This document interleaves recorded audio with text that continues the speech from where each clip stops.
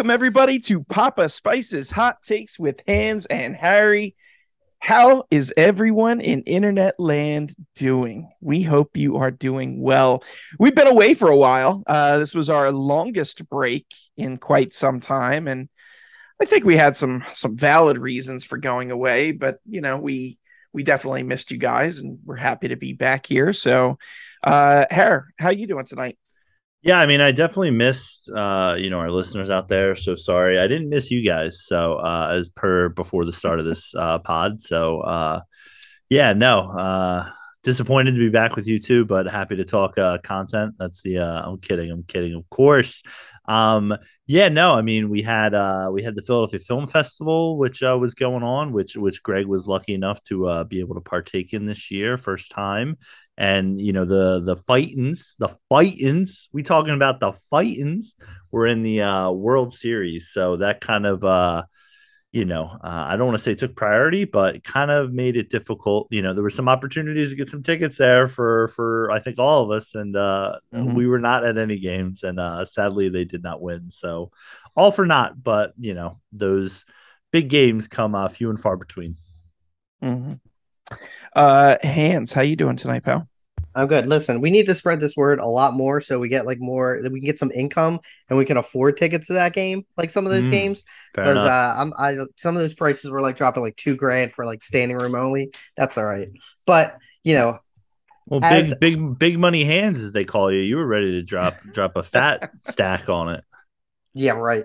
Dude, I'd be in I won't even pay for parking to go down there. I'm like Oh, I'm that jeez. cheap. But yeah, I like as Harry said, unfortunately that the World Series didn't end the way we have liked, but it's been a minute, as they say, about 13 years since we got to experience it, so we had to Good old you know, days. had to watch. But we're back, as Daniel Tiger says, grown-ups come back, and here we are. That's creepy. Shout out DT. Question, not to get off on a tangent, but so let's say you go to a big game like a World Series game or the Super Bowl, whatever. Does parking increase like the cost? Yeah, 100%. I So it's believe not like so. $25, which is already outrageous. It's probably like 60 Nah, or whatever. I know, I would like if you imagine. if you go to Citizens Bank Park, if you go to for like a Phillies game, I think parking in Lincoln Financial across the street is like 20, but for Eagles games in the same parking lot, it bumps up to about like 40 or 50. So yeah, it definitely goes by event. Yeah. I'd rather Wild. walk.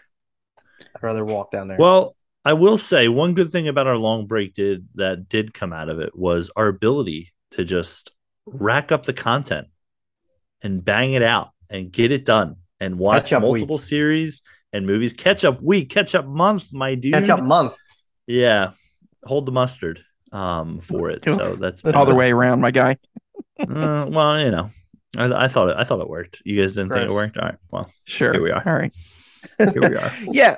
So as Harry alluded to, we have quite a bit of content that we're going to review tonight. Couple different series ended, especially in the fantasy realms. So I think I'll kick it off here and talk about She-Hulk on Disney Plus. This was the latest offering from Marvel Studios and part of the MCU, of course. Um, I don't know. I'm gonna get right out and say it. I absolutely loved this show. I thought there was perfect casting, perfect tone. I loved the comedy and the guest stars and the fourth wall breaking. Like it was all good to me. Um, I think one of the things additionally that I loved about it were that the episodes felt like quick and contained. Like there was definitely a I guess a through line running through the season of She-Hulk's acceptance of her identity as She-Hulk, or I should say Jen Walters' acceptance of the She-Hulk identity. But each episode was kind of its own thing, with occasional bits to the bigger picture. And I really appreciated that. Like it felt like I was watching a sitcom. and it always left me wanting more. It never overstayed its welcome where it's like, oh man, this is a long episode, or there Should weren't we do any one more? episodes. Should we do one more? Should we watch one more? Yeah, let's do it. Um, but there weren't any episodes where it left me feeling like, oh, here's a hot start, and then it just drags in the middle, and then of course cliffhanger ending. Like there weren't any episodes of She-Hulk that were like that to me. They were all bangers, start to finish, with the exception of one episode. Those are my general thoughts to kick it off. How about you guys? Hans, what did you think of She-Hulk? I did enjoy it. Now, I don't think I loved it as much as you did. I think some of the things that you had said I agreed with. I did enjoy Tatiana. I do not know how to have her last name currently. Maslany. Maslany. I don't. All right. So what is she from other than She-Hulk? I don't. I've seen her Orphan before, Black. but okay. So I haven't seen her before. All right. So one other quick That's- trivia, yeah. real quick, is I was rewatching the Terminator movies and reading up on them, and she was actually one of the final candidates for the role of Sarah Connor in Terminator Genesis. Now, obviously, Emilia Clarke ended up getting it. Thank God, because she knows if we could have would've got saved that She-Hulk, movie. well, yeah, That's interesting tidbit piece. though. Yeah. So to me, that was like my intro to her. I loved her as She-Hulk. I don't have a lot of comic knowledge of She-Hulk in the comics. I just know, and I'm pretty sure in the comics that she is Bruce's cousin. I loved how they included Mark Ruffalo through, I guess like half of the episodes or a few of them, and then he went off on his merry way. But I what I did like about this is a lot of these shows will, like, even Daredevil was guilty of it, where like he was kind of already, I guess, somewhat Daredevil, but they made it like a half season origin. They knocked out the origin for this in the first episode, in the first half of the first episode. Which I thought it was nice. I liked how they rushed it in a good way and just got to the meat and potatoes of it. I loved her relationship with Bruce. I thought her and Tatiana and Mark Ruffalo have fantastic chemistry. I think she has great chemistry with everyone on the show. She just has like a lot of I'm trying to think, like a lot of energy in general. You can tell she loved this role and was having fun with it. Fourth wall breaks, I do like them in moderation. Like Deadpool does a ton of them, and I love them in Deadpool. Like even with this, like I don't think it didn't feel old. And once we start talking towards the finale, was probably the most ultimate fourth wall breaking I've seen in anything, like either a movie or a TV show. But I will say I'm a little bit on board with some of the people, and I don't normally will argue with this, is where like the special effects, I thought in some parts they were a little weak. But I didn't think they were that great. But I mean, overall, I was happy. I it wasn't as bad as Love and Thunder. I'll give it that, because Love and Thunder is still one of the worst like special effects movies I've ever seen. But yeah, I this wasn't my favorite MCU show, but I feel like it definitely deserves a rewatch for me. Like I definitely want to go back and check it out and like kind of look at it again. I feel like when you binge watch shows, you don't get as much like when you're doing it that way than if you take your time.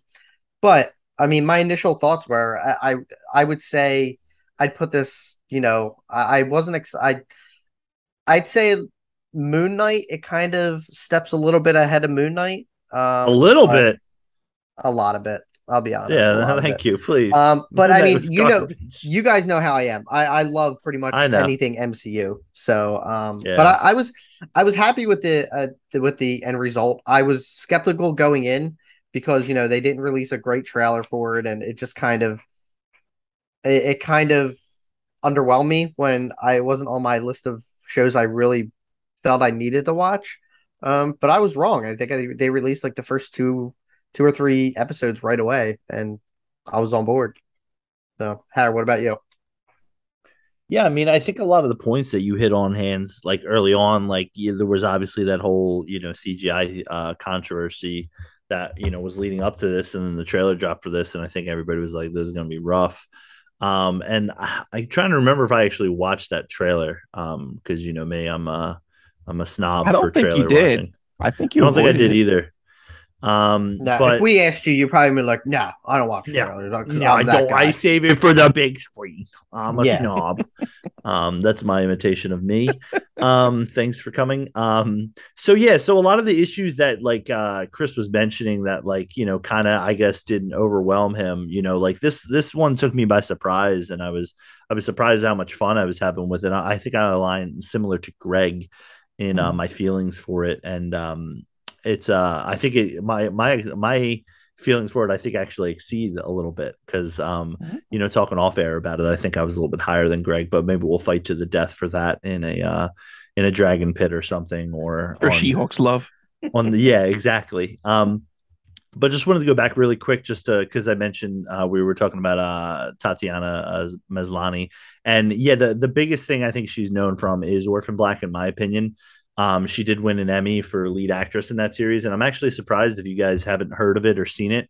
I think it was produced by the BBC, but it's kind of a heavy. It's a TV series, and it's like a drama sci-fi thriller. So I'm actually surprised Hands isn't because usually those are like the perfect alignment, I think, for Hands as far as like what he watches.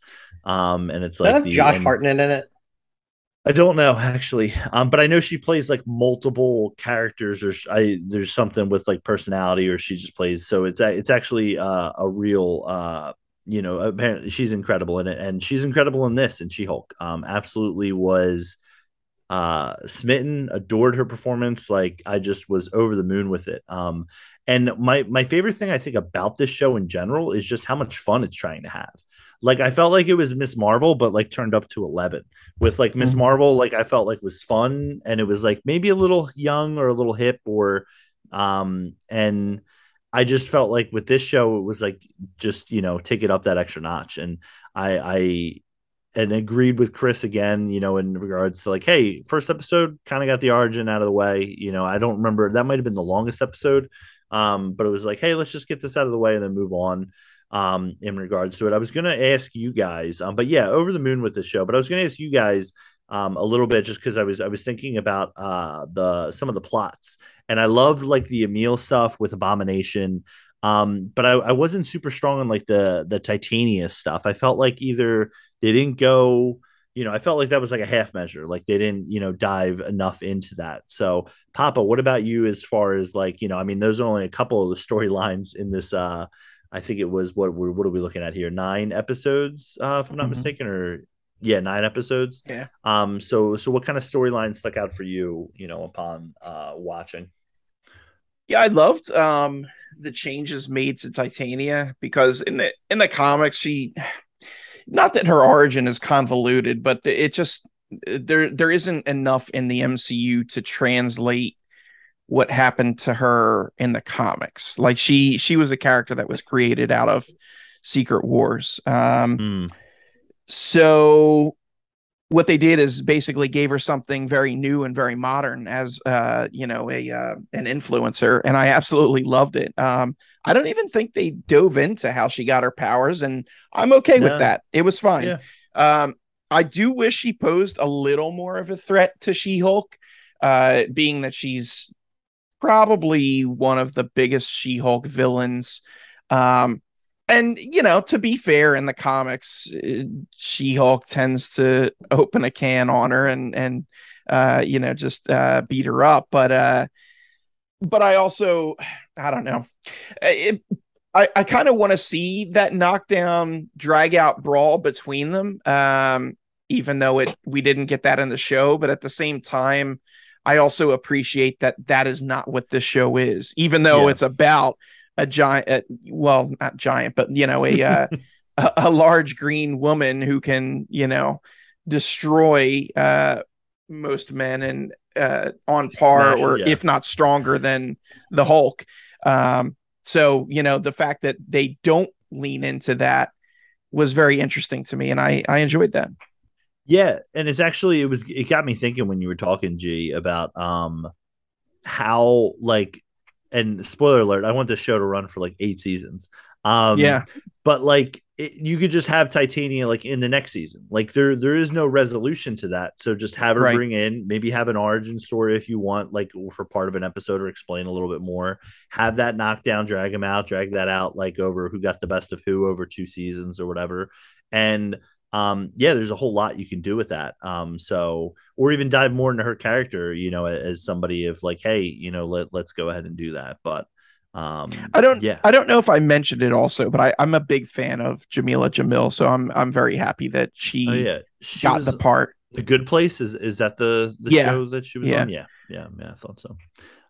Hands, what about for you? Any storylines for you that stuck out over the season that we haven't mentioned or?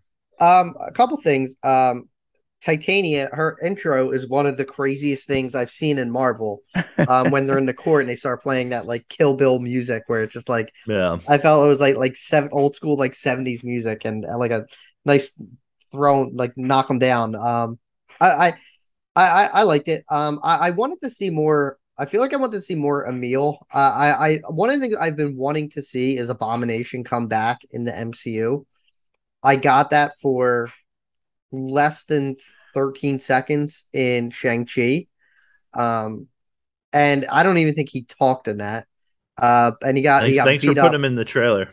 Wong beat him, like easily. So I've been wanting. I'm an Incredible Hulk enthusiast, like apologist. A lot of people don't like it as much, and I probably had it lower on my like ranking of terms of MCU movies. But I do love that movie, and Something's got to be near the back end. I wanted to see more Abomination, like, and I wanted to see him and Hulk throw down. But my argument here is that against it, like my own argument against it is it's not a Hulk show, it's a She-Hulk show. Mm. Will we get that one day? Possibly. I don't know. Go ahead.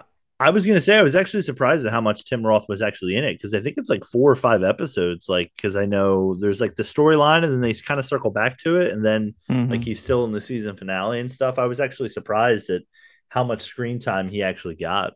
Yeah, him and that's probably like with Ruffalo, they probably had to. He wasn't in the whole season, so they probably had to pay him.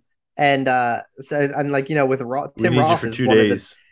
It's probably outside of Ruffalo is probably the biggest name. And yeah, you're right. Like Yeah. I guess they had a little extra dollars they could throw Tim's way, He to said, get "I'll him in a hang out little more. another day." Yeah, sure, Yeah, whatever. sure. Let's get it done. Any I got more nothing to Tim do. Roth. Tim Roth's phenomenal. Mm-hmm. So you can tell like he enjoyed coming back to this role. And I think that get back on that Marvel radar that he disappeared from for 16 years or something. I don't know, 14 years. Um, the one storyline that I really did like, well, two of them, is the Captain America little stinger at the Nice, end of the love it. first episode. So we get that final confirmation, which opened up a big wormhole in MCU Twitter because now people started talking about who the girl was and her relationship to Star Lord. It was getting weird. But I thought that was a nice, yeah. So we'll talk offline. But the other line was with Matt Murdock. I'm glad that they brought him back. I was more, I kind of lost interest in the show, not interest, but like I feel like I wasn't as focused on it until the later episodes, and they were teasing Daredevil since the beginning. He was in one of the trailers, and when he finally came back, we saw him in No Way Home. But I really like. I just thought to see him in action, and they gave him a nice hallway fight, and like see him in the outfit is great because I love the show Daredevil, that was on Netflix. I'm glad he's coming back. It was kind of just nice to have confirmation that like yeah they could say Charlie Cox is coming back and they're reviving Daredevil, but to actually see it, it was cool. And his relationship with Jen, they hint on that in the finale as well. They had a nice little Fast and Furious moment towards the end, when Bringing they're in all the having that family, that that loved that it. big family picnic. But Matt was there. But I'm glad, and I think with Born Again, Daredevil Born Again, they may cross over and have Jen in there have show up in a couple of those episodes. I thought it was a different Daredevil, like in terms of tone, he seemed more jokey in the show, but again, Loved like it. you had said, Greg, that's the show. Like this is the type of show it is. It's sitcom-y. It's kind of like watching an episode of like Modern Family, which I don't like, but I'm gonna compare it to that. It just Hot seemed take. like it was a very sitcom-y show where it was story to story each week, and it eventually tied like somewhat tied together. But once they started putting him in there, I just thought like his character was more sitcom like comedy, which I'm not used to that seeing on the Netflix show. But I liked it. I'm glad that he's back. I hope we don't have to wait a long time to see She-Hulk again. I hope he shows up in she shows up in Born Again, but we'll see. But that was like the one I that brought me back into the show towards the end. So Fair. Um, as far as you know what, I'll skip that point and I'll get back to it later. But one thing we didn't mention yet, which was absolutely incredible, was Madison and Wongers. The Wongers.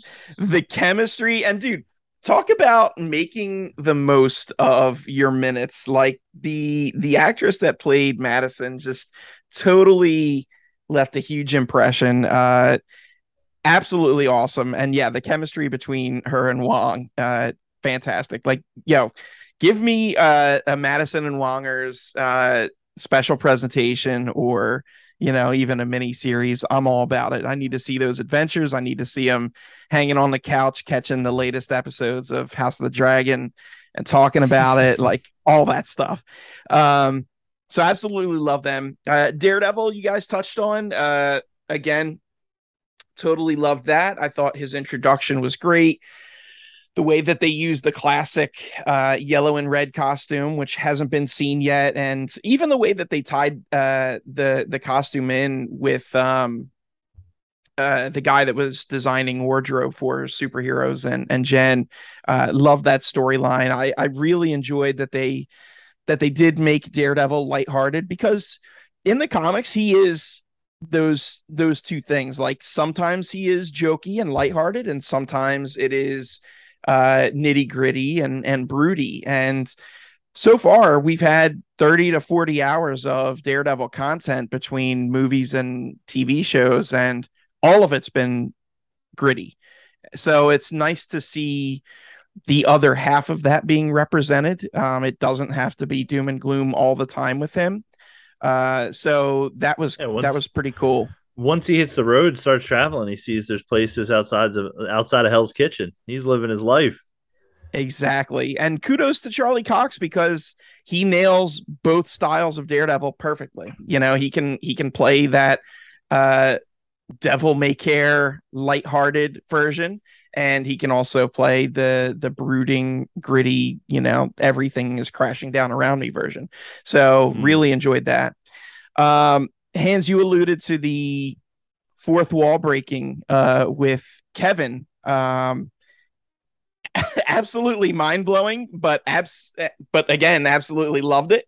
I did not expect them to go there, and I thought the little scene that they did with her popping out of the Disney Plus menu was pretty cool. That blew my mind, because I was like, I kind of knew something was up. Like I knew my Disney at it didn't go back to the menu, but I'm like, why are they showing this? And then I'm like, oh. Hans, you're always having internet trouble anyway, so like it makes sense that like yours would freeze. Dude, I'm only when I play Call of Duty with you guys. That's when my internet decides to crap out. Jen Walters, basically. I'm just like, what is happening now? Not only is she breaking the fourth wall, she's like breaking any other wall that is like existing in reality, and it just gets weirder and weirder. But I'll let you continue. So, well, yeah, you're right. It does, and I'm here for it. Like, take a trip to the She-Hulk writers' room, which actually did have the showrunner in there. Yeah. Tremendous. And then seeing Jessica Gao, I think Jessica Gao, yeah. And then seeing Kevin Feige represented as a basically like a living camera robot AI type thing was pretty hysterical. She-Hulk throwing out a shout for X-Men, trying to get them going. Loved it all. Give it to me. You The fourth gotta wall sign thing. the NDA. You gotta sign the NDA. Yes, gotta sign the NDA. Everybody at Marvel Studios. You know, I I think yes, if done too much or without the right person behind it, the fourth wall breaks could easily become annoying. But man, they just did it so well in this show, and this was like the capper out of all of them. Um, Two final thoughts. First is regarding the intelligentsia. They are rumored to be back in uh, Captain America: New World Order, which is the next Captain America movie with Sam Wilson. Yeah. Rumor is She-Hulk's going to be in it as well as the leader. We'll finally get to see uh, Tim Tim Blake Nelson's return to the MCU, and he'll be in full leader glory and leading the intelligentsia, according to rumors anyway. How do you guys feel about that? Is that something you would like to see them circle back to, or you just don't care? I'm glad they're bringing back again. We'll bring back Incredible Hulk. I love how they're circling back and bringing, like, I thought, they really hinted at Tim Blake Nelson being the leader, and that's who he's playing. I think that's great. What I don't want is like another kind of terrorist group or whatever group, however you want to classify them, to show up for one movie and then kind of go away. I mean, they stuck with that with Hydra for a good portion of phase 1 and even in the phase 2. And I feel like there's a lot of other bigger things that are going to happen in the MCU. And I don't want characters like that or like groups like that to be wasted. If that's the case, that maybe, I don't know. There's a little details that we have about New World Order. I know that a new Thunderbolt Ross will be introduced, which is Mr. Harrison Ford. Geez. Which is, I don't know how I feel. Back to Papa Spice's hot takes. Can I go on a mini rant about that? Yes. Dude, we've talked about this on the show before. Harrison Ford, I love him, but like, stop giving him this stuff, man. Like, checks. He doesn't want to do it. He just wants to check. I can't wait until he does the new press for this movie. He's just gonna grumble his way through the lines in the movie. He's gonna grumble his way through the pressers afterwards with his earring in. It's just gonna be a mess. And look, here's the thing. This is the thing that kills me. And I know it's not popular, but Ang Lee's Hulk had some really good stuff in it. And one of the best things was the casting of Sam Elliott as Thunderbolt Ross. Just like J.K. Simmons is the perfect J. Jonah Jameson, Sam Elliott is the perfect Thunderbolt Ross. And he's still there. Now, I know recently there was, I guess, a little bit of a flap about some comments that he made. So I get that. But like, why not just cast him and bring him back to that role? It doesn't have to be connected to the Ang Lee Hulk. But to do a stunt casting and bring in Harrison Ford, which I'm sure he's making plenty of bank on, and have 80-year-old Harrison Ford committed to likely multiple movies where he's not going to give a crap. It's like, I was so disappointed to see that casting. I don't want another indie movie, but we're getting it anyway. And I don't want him to be Thunderbolt Ross. And here we are. We're getting it anyway. So yeah. I don't know. That's my take on it. I can't wait. I can't wait to I can't wait till someone asks, like, I'd be like, oh, did you do the reading material? Like, how did you research? And he'll just be something like, there's books on this. I didn't know. Shut up, kid. Get my trailer ready. Yeah. Because they gave me money. Jeez. So yeah. I mean, like I said, I love Harrison, but yeah, Back on track. I don't even know where the track was going. We're talking about intelligence. Yep. But I don't know. If they somehow tie some stuff to come out of this show and it ends up being in a bigger picture, in kind of a Captain America story, then sure, I'm all for it. Yeah. So. Hack. Yeah, I was gonna say. I mean, I think they're doing that with the 10 rings. With kind of tying that in as a alternate faction. And what was the faction in the Captain America show, Falcon and Winter Soldier? Oh, the superhero people. That Yeah, Carly was in. that was one that was made for the show, I believe. I don't think it Yeah, so existed in the like that's comics. an example The of like had Patriots or they something. Yeah, had they set that up earlier, Intelligentsia, it could have been a Hmm. tie-in. But I mean, I think there's some tie-in there, especially with like having, a black Captain America and having a She-Hulk, where I think there's a easy tie-in there for that as far as like the message boards of what we can kind of imagine. Marvel movies seem to have this ability to be able to talk about problems in America, I guess, or even in society, and just kind of like I wish more movies would like do that at a more serious level as opposed to like this make believe site when it's like, no, these are like real places. Like if you even look at like the She-Hulk episodes, like on IMDb, which is like, I mean, obviously I talk about it at length. It's like the one episode with like as just Jen when she goes to the wedding, which I like that episode, is like One of my favorites. 4.7. It's 4.7 What? stars. And it's like, yeah, it's just those things where it's like it probably got a review bomb, just like another similar show that we'll talk about and that we talked about with Rings of Power. But like it's just, so I appreciate that they're tying it in and it makes some sense for it. And I hope they do more of that because it'll be easier for, you know, people unlike us to be able to jump in and jump out and be like, oh, those are the guys, or, like um what's the Thunderbolts, I think it is like the other, is that the organization like with Like that's like the Black Marvel Widow? Suicide Squad, Yeah, Thunderbolts. so like doing something like that makes sense to kind of give that a brand. So it's like, oh, who does the new Black Widow belong to? Who does, the guy in Falcon and Winter Soldier, Zemo. the yeah, Zemo, yeah, sorry, thank you. Like who does he belong to? And it's like, it kind of adds all of the Thunderbolts in regards to it. And just want to mention really quick about the fourth wall stuff. Felt like I was talking to the TV. I felt like one of the beauties of the show was how it almost felt like the show is being written episode to episode weekly, with kind of predicting what'll happen and kind of predicting a lot of the backlash that actually came from the show. So, and even like the CGI stuff in the last episode where it was like, can we talk to you, Jen, like outside of your Hulk? And it's like, what do you want me to Yes. do? What's easiest?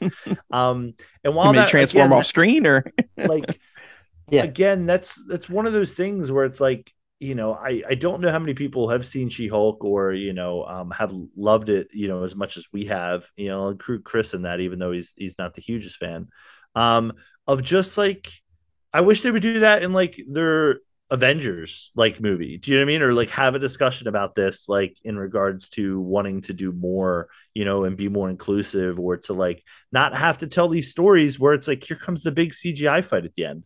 Like it's my biggest gripe all the time. And I was so happy to see this kind of just start that and say, hold on a second. No, this she isn't where we're literally going to go. said pause. And Yeah, yeah. exactly. So, and then one more thing, I do apologize. Going back to Chris's point, I felt like the CGI wasn't too much of a letdown, because of how much was made about it beforehand. And honestly, I've seen like some clips on Twitter, and I think I might have complained about this another previous pod, but like just know how to work your TV. Like a lot of these recordings are like, yeah, you don't have the right settings on your TV, so it makes it look even more fake. Like, learn how to set your TV when you're watching, movies and television shows. It'll make your experience a lot better. So, Yeah. Um, touching on the CGI, I totally agree. When I saw the trailers for She-Hulk, I mean, I wasn't blown away, but at the same time, I wasn't like that looks awful. And sure enough, show comes out, looks fine. Is it the most mind blow? Like you're not getting an Avatar experience. This isn't gonna blow your mind, but at the same time, it's passable. It's fine. And I'm not trying to be an apologist or anything, but it's just people make mountains out of molehills, and yeah, it's just unnecessary. Last point on She-Hulk. I actually, if I had one flaw with this show, I think it was not enough the Madison Hulk. Wongers. Well, yeah, Right. definitely. The Hulk tie-in stuff. I think the weakest episode out of all of them was the first episode, and it was just something that they had to get out of the way. I read that Jessica Gao said initially that episode was actually much later in the season, and then they figured people would be asking about her origin from Jump, so they decided to just get it out of the way and rearrange that, put that as the first episode, which I think was a better plan. But her interactions with Ruffalo and the Hulk were cool, but it does make me kind of miss Savage Hulk, where it's just he's a big butt kicker. I yearn for those days. And the other part tying into this would be the very end when he shows up with his son Scar. What?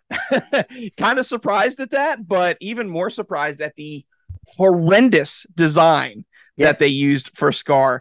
He has such a cool look in the comics. He's basically like if you mixed Conan the Barbarian with the Hulk, and here they make him look like half bald and short and weird. I don't know. It was just very odd, poor design choice. It looked like an egg. Yeah, that's a fair shout. It was disturbing. I just did not like that design. So I don't know. That's my thoughts on She-Hulk. Absolutely loved it. One of the top, if not the top MCU Disney Plus show for me. Wow. I gotta give it some time, but it's neck and neck with WandaVision, and I think it will probably pull ahead, but that's just me. Hans, anything we didn't touch on or final thoughts from you? Yeah, so there's two things. One thing that they did, they mentioned the X-Men, which is fantastic. It's more especially with Miss Marvel. I'm pretty sure the X-Men are coming soon. Like at least some introduced. There's too many. Yeah, you don't think they're going to string this out along and just keep us asking? There's too many references to X-Men's and mutants that are just like, and that one is just kind of they even. Well, I don't know if you guys noticed that in the second or third episode, there's a news article that says a guy with claws gets into a bar fight. Yeah. And they had the sneakers also. Did you see the thing with the sneakers? No, I don't think so. There was a post stinger or whatever, and I don't remember if it was live action or drawing, but they showed a guy who had sneakers from all different characters, and they had a Wolverine sneaker and a Deadpool sneaker. Oh no, they're these are sneakers based off of I don't think I caught that. But they there's the one, and then they actually finally touch on the big giant man in the ocean. I think there's a news article with that, so thank God they touched on that finally. But yeah, so then I feel like the X-Men are coming soon, with Jen flat out asking, when are we getting the X-Men? It just seems, and a wink and a nod, which was nice. Yeah, and with the, I think Namor is confirmed a mutant in Black Panther, or he is a mutant in the comics. Well, he is a mutant in the comics. I think they're gonna say it in the movie, but I don't know for sure. They might not use the term mutant, but yeah, I mean, probably use Aquaman as a reference as well.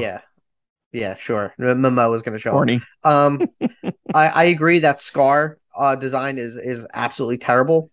I with the fourth wall stuff, I thought it was great. This is a very adult show with some of the stuff they were saying. Yeah, it was great. Oh, I know. I'm not with the Captain America stuff. Okay, we can talk about sex if you want, Chris. It's all right. Welcome to Jen's all horned up. When she says the smashing and Matt Murdock, I'm like, wait, what? Did she she is an adult female living her best life. Exactly. Let her go. Good for her. She just I didn't say anything that it was wrong. I was just saying this. We haven't really seen this in a Disney Plus show. That is true. It is probably the most adult. Yeah, this is the probably closest to an R-rated thing we got for Disney, than at least out of the TV shows. So that's just a big call. So yeah, it's not, like I said, it's probably my fourth or fifth on my ranking, but that's not a bad thing because I enjoy. There's only shows. 5 of them, man. You got it out there. I got to count them. Yeah, it's fourth, I'd say. It's right. It's above Moon Knight. You got Falcon and Winter Soldier ahead of it. Yeah, man. That's like 2 for me. Oh, jeez. It goes Loki, Um, then Falcon and Winter Soldier for me. Yeah, heard, understood. So I was gonna say the Scar stuff. Don't really care. I will probably assume they did it this way, so that way when they bring out the cool design for him when he gets his makeover in whatever next thing he'll be in, you guys will be like, they did it, they changed it, they listened to us, we heard them, yes. So I hope you guys look forward to that. Get out of my head. Would love multiple seasons of the show. Could easily become a case of the week. I was thinking similar to Mando, where it was like every week there's a different adventure with the Mandalorian in reference to that. And just check it on Jen's life as well. Let's don't forget Jen. She-Hulk and Jen. And then, like I said, I'm kind of with Greg. This might be possibly my favorite series from Marvel so far. I have Loki, I think, number one. And then I'd say this is probably a tie with WandaVision. So kind of like a 1A, 1B, 1C situation for me, honestly. Finally, screw the haters. I hope the show never ends. I hope they play it for 40 seasons, as long as Tatiana wants to play this character. So if you're a Marvel fan and you did not like this show, you're an idiot, and you should maybe start watching something else because you're terrible. That's all I have to say. I mean, look, people are entitled to their own opinions, but if you And are they can be wrong. well, yeah, that's true too. But if you are baselessly hating for no reason and you're review bombing, you're a piece of trash. Just calling a spade a spade. All right, let's move on. Hans, why don't you take us into our next series? Sure. So the next series, we touched on the first couple episodes of this a few weeks ago on our last couple episodes was months Amazon, ago at least. Whatever. You don't have to correct me. It was a while ago, then. It was like 2 months ago or something. I'm kidding, whatever. Well, I'm kidding. actually, yeah. Let me get off the chart. It was 13 hours, 7 days. Shut up, time nerd. So you threw me off, and so don't laugh. So the next one is Amazon's $1 billion project is Rings of Power. As I said on one of our recent episodes, we did touch on the first 2 episodes. We didn't really dive in because it was still fairly new. Excuse me. This is quick recap is story of the world of Middle Earth in the Second Age. Elves are basically running the show, and Sauron's in hiding, and an evil awakens, as they say in all these fantasy movies and shows. So when we left off, Galadriel was floating in the ocean. She meets Halbrand, and they go on their little adventure to Numenor. And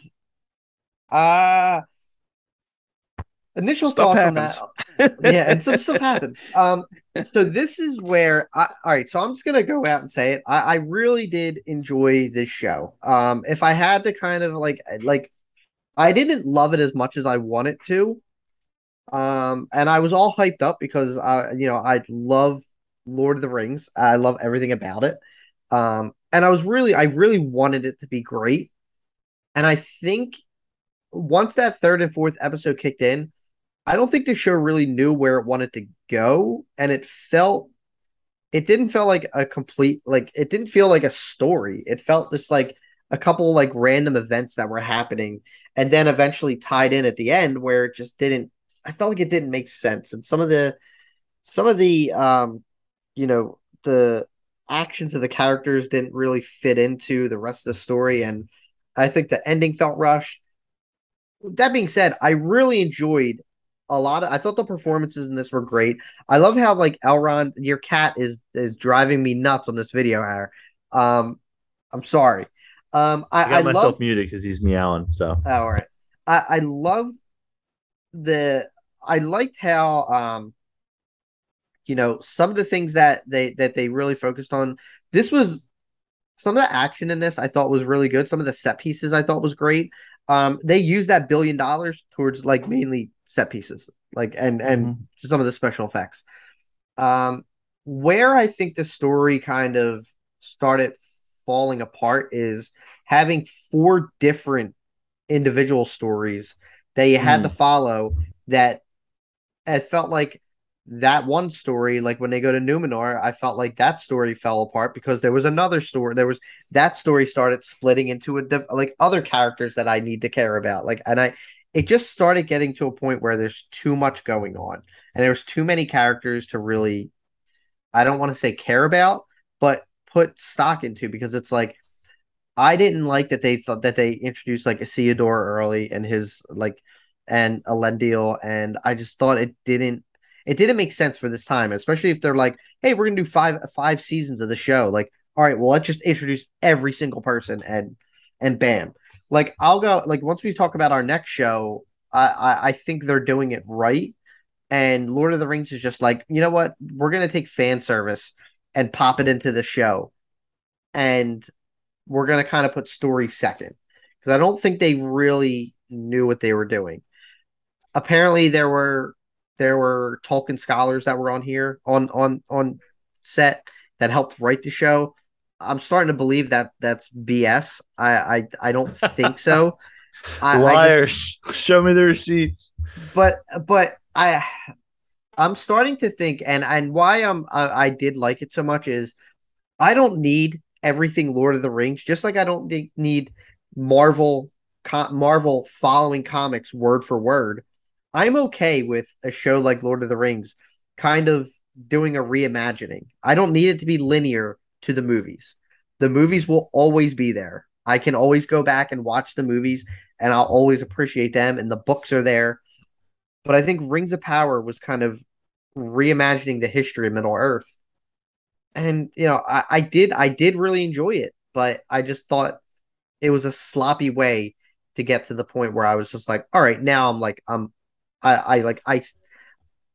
I can look back and be like, okay, I guess I like that part. I like that part. Like I love the finale, Yeah. but there was a lot of meat in the middle that I was just kind of like, ugh.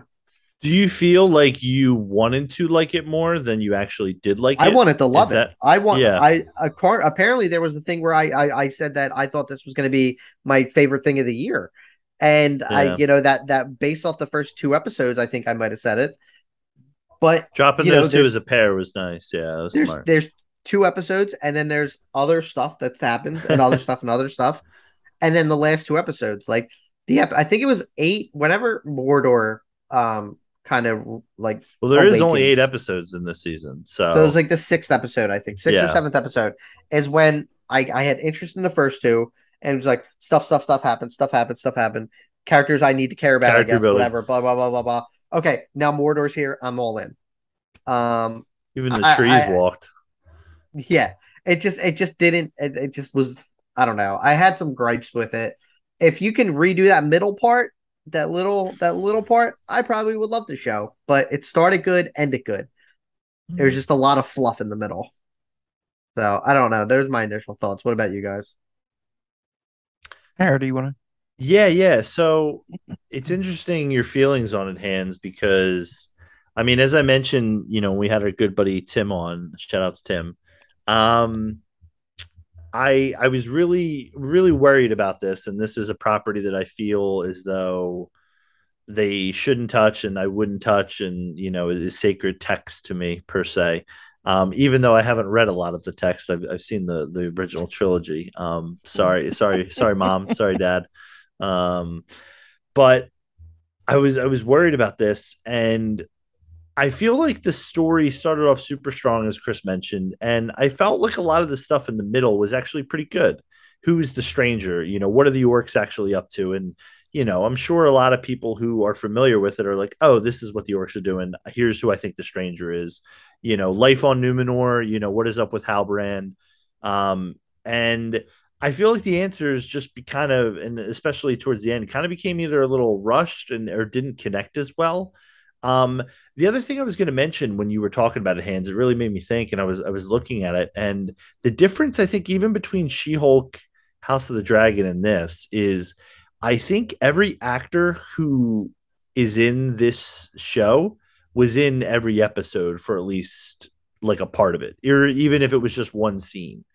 So like even like Prince Durin and Elrond, the Stranger and Nori, maybe there was an episode that they took off, but it was 8 episodes that I feel like the majority of the cast was like in, until like the final episode where I think like they kind of just focused on where the story was heading. And I feel as though what this series tried to do, and kind of going back to what you were saying, Hans, is I feel like it tried to like sum up a season and put a bow on it, while also being like, hey, let's open this up to more.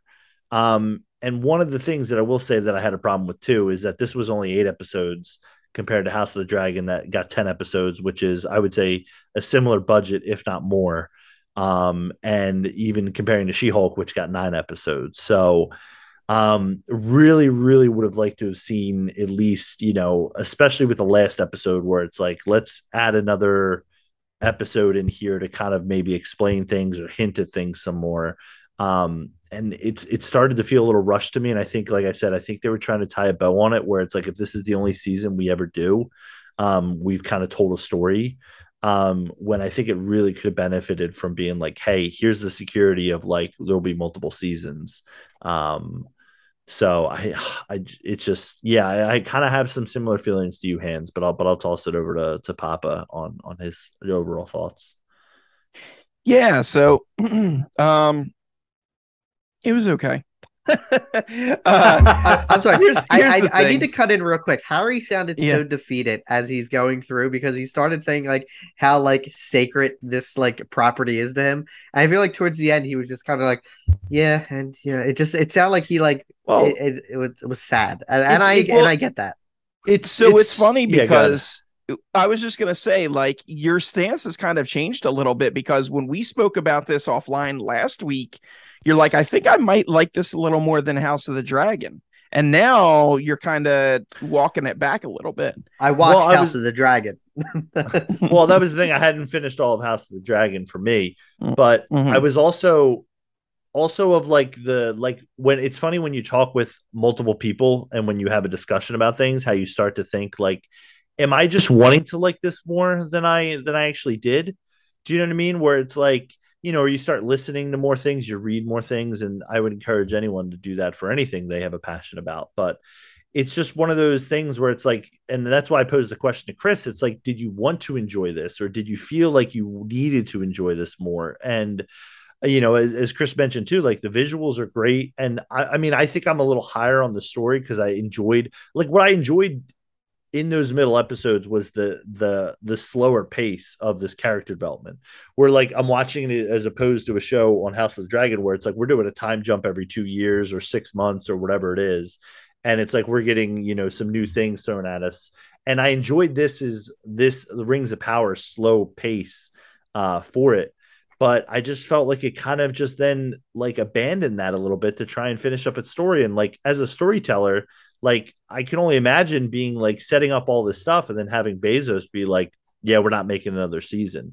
But I felt like they really undermined themselves. So that's why, and again, it's one of those things where like a lot of times when I'm on the pod with you guys, like I start to feel differently because it's like, yeah, like we're talking about this and like, yeah, I feel more disappointed about this now and more defeated because it's like, damn, you guys like, and Greg said it's all right, but it's like you start to feel that way of just like, shoot, like, and it's not even like your takes change, and it's just more about, hey, I don't feel as strongly about this as I wanted to, and I'm concerned about it.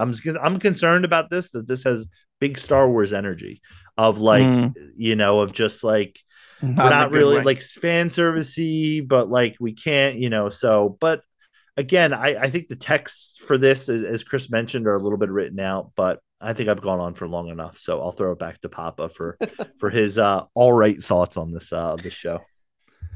Yeah, so it was okay. Just to expand on that a little, I mean, I think you guys both had some good points, but I think I was down on this a little more than you guys. Yeah, the pacing being slow is wild because they literally like time jump all over the place with this. Like they kind of condense everything to I guess make it fit within a certain time period. But even though they're condensing it is very slow paced. And to be honest, I literally fell asleep watching every single episode of this. Like during at least once every episode, I passed out and I had to go back and rewatch every episode. I've seen the series twice now. You're welcome, Bezos. Because I kept falling asleep. And it's just, I don't know. Like, yeah, the budget is there. You can absolutely see it. It looks gorgeous, but there's just I don't even want to say there's not a lot happening, because there is a lot happening, but it's just not intriguing. It doesn't have enough to hook me. Go ahead. I was going to say, like, to the storyteller's credit, I feel, and I don't think this is a criticism we're trying to say, but I just wanted to be clear. We're not saying like the story is not like, I feel like some stories, either outside of the Marvel property or Star Wars, when we're comparing them, like, do an injustice to like the text. And I feel like they really did a good job of trying to have that feel, of like the hobbits and, the elf and dwarven relationship. And like, I felt like they were trying to be true to that. It's just, I feel as though I think what you guys are saying is like, yeah, it just was a little bit, plotting and a little bit slow, and like didn't really get going too well. Yeah, I think that is a perfectly acceptable interpretation. Right. Seeing Numenor and Elendil were cool. Seeing the creation of Mordor was cool, but I don't know. It was just tough to care. Something, I can't quite put my finger on it, but something feels off about the show. Like, it's not gripping me the way that I would think that it should. The best things for me in the show were the Harfoots and the Stranger storyline. That's the absolute best. Just give me a show around that and get rid of all of the rest. Second place, I guess, a distant second place, is the Durin and Elrond friendship. Not even so much Elrond. I don't mind that actor, although I don't think he fits for Elrond. But I know he played young Ned Stark in some of the flashbacks in Game of Thrones. But but Durin, I really like the guy playing Durin. I love getting to see more of the dwarven culture, because that was really kind of lacking in the movies. They kind of just there wasn't much in the way of dwarves even during the Hobbit trilogy. Durin and Elrond stuff, okay, but the standout for the show, definitely the Harfoots and the Stranger, particularly Nori. And will I watch season 2? Sure, but I'd also be okay if this doesn't come back. Like, I'm not. Wow.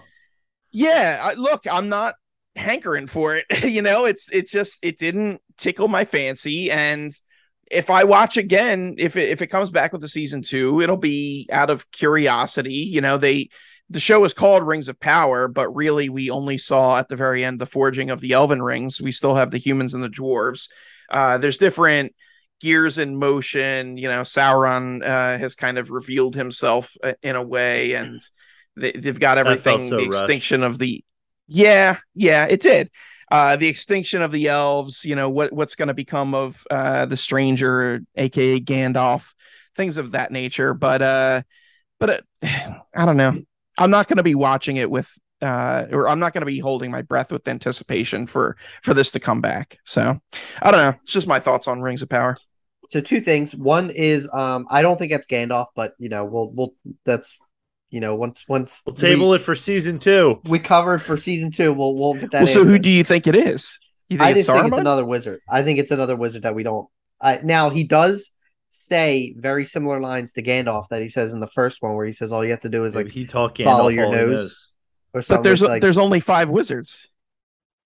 There's the 2 blues, which are the twins. There's Radagast the Brown, Saruman, and Gandalf. Yeah, so that's the third age. Maybe this is the second age. Maybe there was a couple more that were flying around. I don't know. There's not, but sure. Go ahead. Whatever. Flying around. Yeah. Also, the Eagles are coming. Yeah. Where were the Eagles? They weren't anywhere in this movie. They always show up in the last second. Too busy being undefeated, baby. They're plot armor. Season 2 is confirmed. It will be happening, and it's probably not coming out till 2024. Probably the same weekend as House of the Dragon season 2 drops. One so thing I get smoked by that again. Yeah, one thing that I did, and I so the Harfoot storyline I thought was good.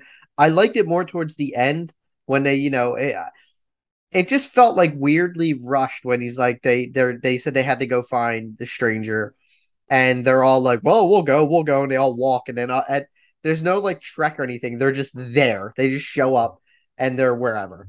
I would have liked that to maybe start a little earlier. I do like how that storyline kind of ended.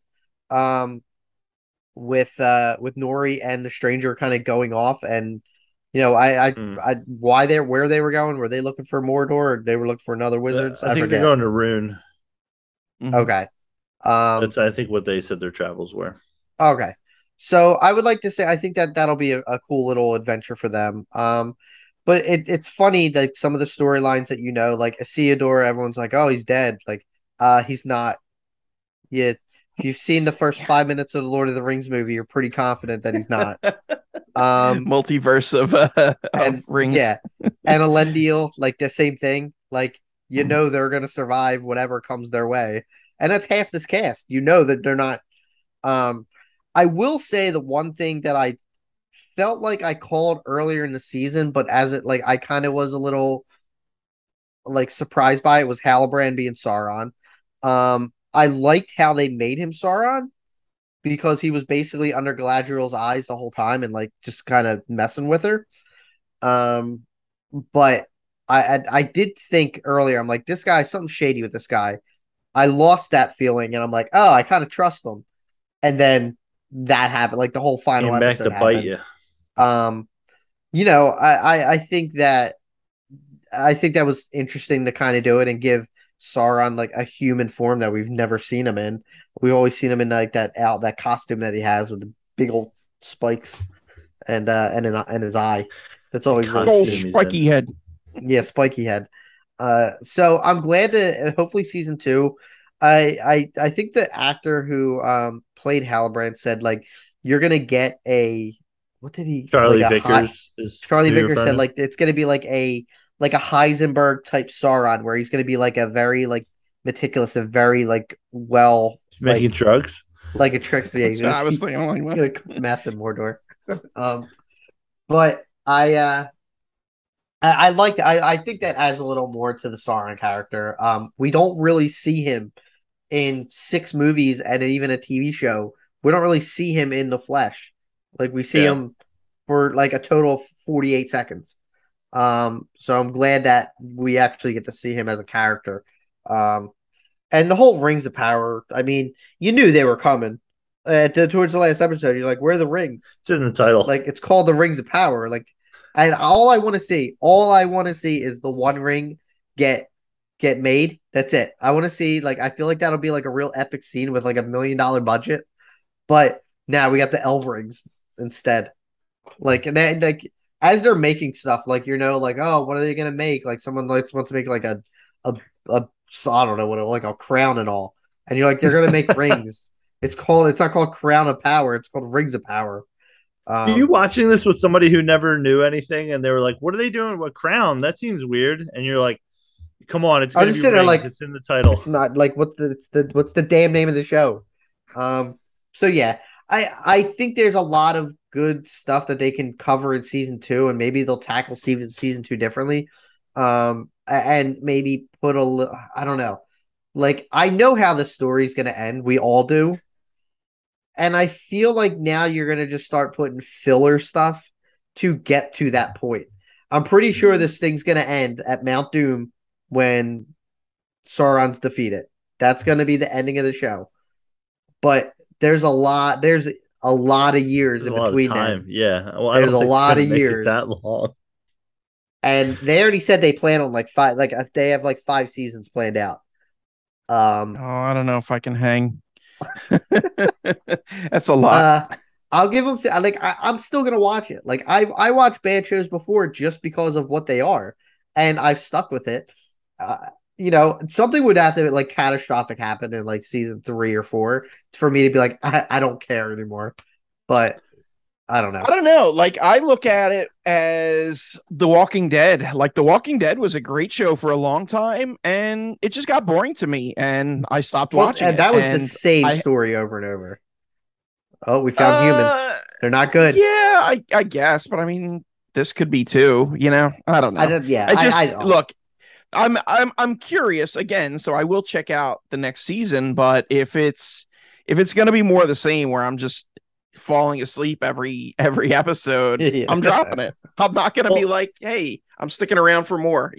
also, I think this could do with a stretch of like maybe not 70 plus minute episodes. To be True. fair, maybe some 50 minuters or 48, It's a or lot of filler just in an there. hour. Or maybe the credits are that long. I usually just hit play next episode. So, Yo, Bezos, get um, an editor. yeah. Also, I wonder if this show. Also, I wonder if this show might benefit from binge watching. But I could be wrong on that. I don't. I It don't think it doesn't. would. I think it would. Okay. Well, there you go. No, Um. Yeah. at least not for me. Maybe someone else, but not for me. Yeah. Well, Papa mentioned, his favorite storylines. One that my favorite was the Elrond and Prince Durin. Just give me a whole season of that. And I really enjoyed the Galadriel storyline. I don't know if it was just her um ability to just focus on her task to find Sauron or to find evil and root it out of Middle Earth. But I really kind of was digging that. And yeah, the payoff at the end was a little I don't want to call it a letdown, but was just disappointing. Um, Also, again, I would have enjoyed if they had left like the last couple episodes with more questions. Like I feel like House of the Dragon is like what's next. We kind of have we'll talk about it in a little bit. Battle lines drawn, but it's like there's still a lot of questions to be asked. With this, I feel like it's like okay, like we know Isildur's stuck. Like we'll find out what he's doing. But it kind of like I said, it kind of put a bow on things, and it's like I just wish they would have left things more empty handed. Like, imagine if like we don't know if Nori's going to go with the stranger or if she's going to continue on her path. Like that would have been a really cool cliffhanger to kind of leave us on for like the next season of like what Mm. like, and then that trailer premieres and it's like looks like Nori chose to go with the wizard. Like this is pretty cool. She's going on her own adventure. Um, like even That's a just good thinking point. about that, like there's just so many things where it's like, oh, now we know Halbrand is Sauron, but like, wouldn't it have been cool to maybe like kind of hint at it and maybe think like, is maybe he just doing like, is he not who he says he is, but he's not Sauron? Have we met Sauron yet? So I don't know. Just some notes for the editors and the writers, but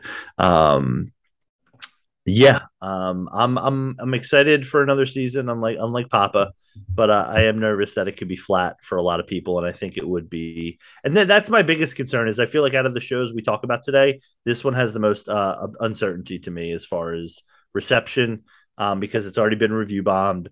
Even fans, of this stuff like Papa and Hands and even me, we're a little bit kind of like on the fence about it. So I like the idea of the show a lot, but I'm worried about the future, and hopefully, the next one, like Greg says, makes some adjustments, and listen, stretch it out to 10 episodes, but carve down that runtime a little bit. We don't need, Mm. I don't need Lord of the Rings type episodes to fill in there.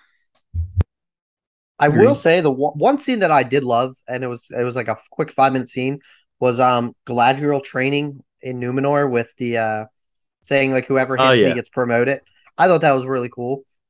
We don't really get another scene like that. She gets another cool scene on a horse, like later at Mordor.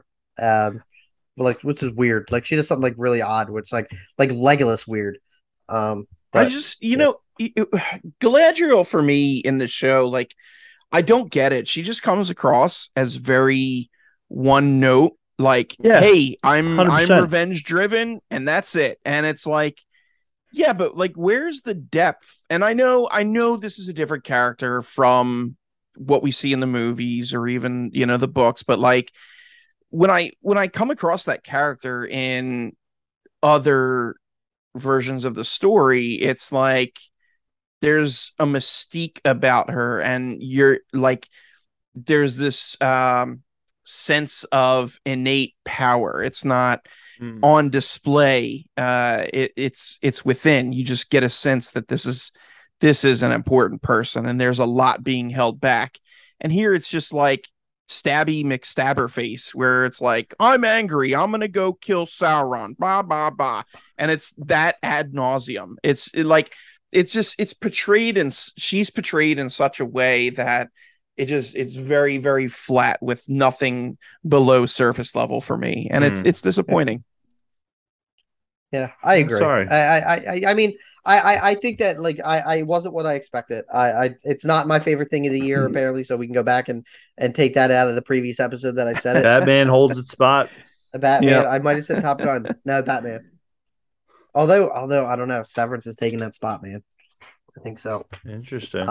Yeah. So I don't know. It's season 2 in 2024. By that time, I'll forget everything that happened, and I'll have to do what Greg did and watch the first season twice. I will say, if there's any reason for me to watch it again, and my wife didn't watch it, and she's a huge Lord of the Rings fan, is I would like to follow the Halbrand stuff a little bit closer, because I felt like some of his decisions seemed a little bit weird, and now it kind of makes sense knowing, but see if you can pick up the breadcrumbs. Yeah. No, all right, well, let's crumple this up and chuck it in the trash and yell Kobe. Let's move on to some more quality content here. Harry, why don't you take us into Hot D, House of the Dragon? House of the Dragon. So this is a prequel. It's a prequel series to Game of Thrones. It's in the Game of Thrones universe, I guess, is another way to put it. And it's on the same continent. Yeah, I mean, no, I know. It's not just the universe. It's just like planet, a show we just talked about. It's just like Rings of Power. Yeah, I guess it's a prequel. No, it's literally a prequel. Okay, well, I guess it's I don't know. It feels like it's its own show in its own way, Greg. It is, and but listen, keep that Game of Thrones theme song. You know what I mean? This is about the internal succession war within the House Targaryen at the height of its power. 172 years, according to this. I think it starts 200 years before it moves to this 172 point, before the birth of Daenerys Targaryen. So, we've kind of hinted at it a little bit. This show, competing with Rings of Power, has obviously stood out a little bit more for Papa. I mean, I was sold pretty instantly on the show. It had the same Game of Thrones feel with the violence, and all the hard language, which we won't repeat here, and some of the different depravities that they adult themes that they get into on it. But basically this is King Viserys has been put into power. He was voted upon, and he nominates his daughter Rhaenyra to be his successor, and hijinks ensues. No, I mean chaos ensues. There's a lot of things. Viserys ends up marrying his daughter's best friend, as to do to service for the crown. Also pitched by Sir Otto Hightower, who is the hand of the king. If you're not familiar with Game of Thrones, this all probably sounds like a foreign language to you.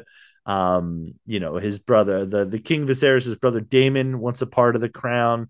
And similar to Rings of Power, there's a lot of characters in this show. Some of those, for me, got a little bit lost in the shuffle, especially like thinking about Game of Thrones, where it's just like sometimes you just have to grin and bear it and be like, I'm gonna figure this out on the back end. Because some characters you get to meet and you're like, I don't know if I'm supposed to care about you or if you're just here, but I've seen you in 2 episodes. I'm thinking about the twins, who are, one character, Laris, who shows up for a couple episodes, and it's like, well, how much of a player are you? Are you later? And I think Mysaria, who is like Daemon's, I guess not love interest, I guess, Oh whatever yeah, I know who interest. you're talking about. Former Yeah, love and interest. Yeah. and she ends up becoming like a player in the Yeah. town. So there's a lot of chess moving, a lot of scheming, a lot of, some people call it pettiness in regards to things that happen. But what is interesting to me is, as I mentioned, is like that succession of basically the Targaryens ruled, and Aegon, the Conqueror, as he's known, came over to King's Landing and set up place, and just made people bend to his will because they had dragons. And then King Viserys, who was, I think, not a wartime leader or king, and he kind of, people kind of just accept the fact of this is the way in order. And now, we have a situation where Rhaenyra is supposed to be the heir, but some chess moves get made, and the King Viserys's son, along with Alicent, ends up being named king at some point in this show. So, I mean, I could go on and on about all the details and nitty gritty about the show, but just want to get your guys' initial thoughts. As I mentioned, I was pretty sold on the show because it had that kind of feel. And this one moves. So maybe I'll throw it to you first, Papa, because I don't remember hearing you falling asleep during any of these episodes. I most certainly did not. Yeah, I was a Glowing little review. nervous. Yes. No, I really, really enjoyed House of the Dragon. I was a little nervous about there being a successor show to Game of Thrones, but all fears for me were gone after like the second or third episode. The first episode is kind of like, you're getting reacclimated to Westeros, albeit 200 years prior to when we were last there. But Yeah. so you're kind of getting a feel for the current climate and the characters and all that stuff. So it's kind of hard to really judge based on that. But after a couple episodes, and you start to recognize the characters, and it's like, okay, yeah, this is who they're talking about, and all of the inner trappings and political scheming going on in King's Landing. It's just fantastic. I loved the cast. I thought the standouts were Paddy Considine as Viserys and Emma Darcy as adult Rhaenyra, I believe. I read that Yeah.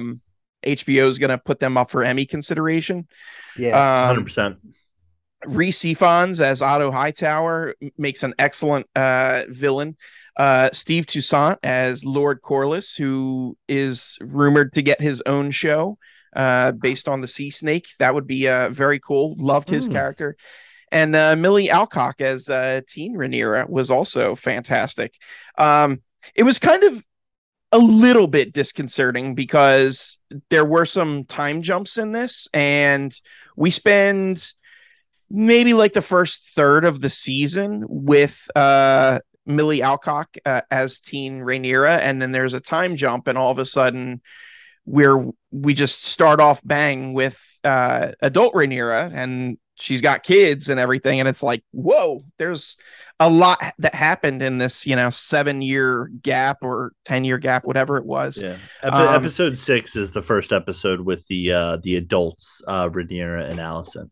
Okay, there you go. And that's crazy because it feels like we were with them longer, but I guess that's maybe just because those were the more recent episodes at the end of the season.